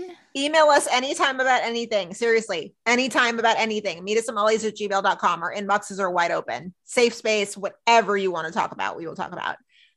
Normal schedule going forward. As long as there are new episodes, there will be new episodes of the pod. Straight up. Yep. Yeah. And I mean, that's like I feel like we had other stuff to talk about, but like we really don't. No, that's about it. Good. All right. So in the meantime, everybody have a good weekend. You know, cozy up, like maybe go trick-or-treating. Yeah, it's Halloween. Go trick-or-treating. Send us your Halloween pictures, please. Especially if you dress up as anyone from One Chicago, we definitely want to see them. Please. Like, yes. Any and all Halloween pictures are welcome. Please send them our way. And in the meantime, yeah, everybody have a good weekend and we will see you next week. Bye.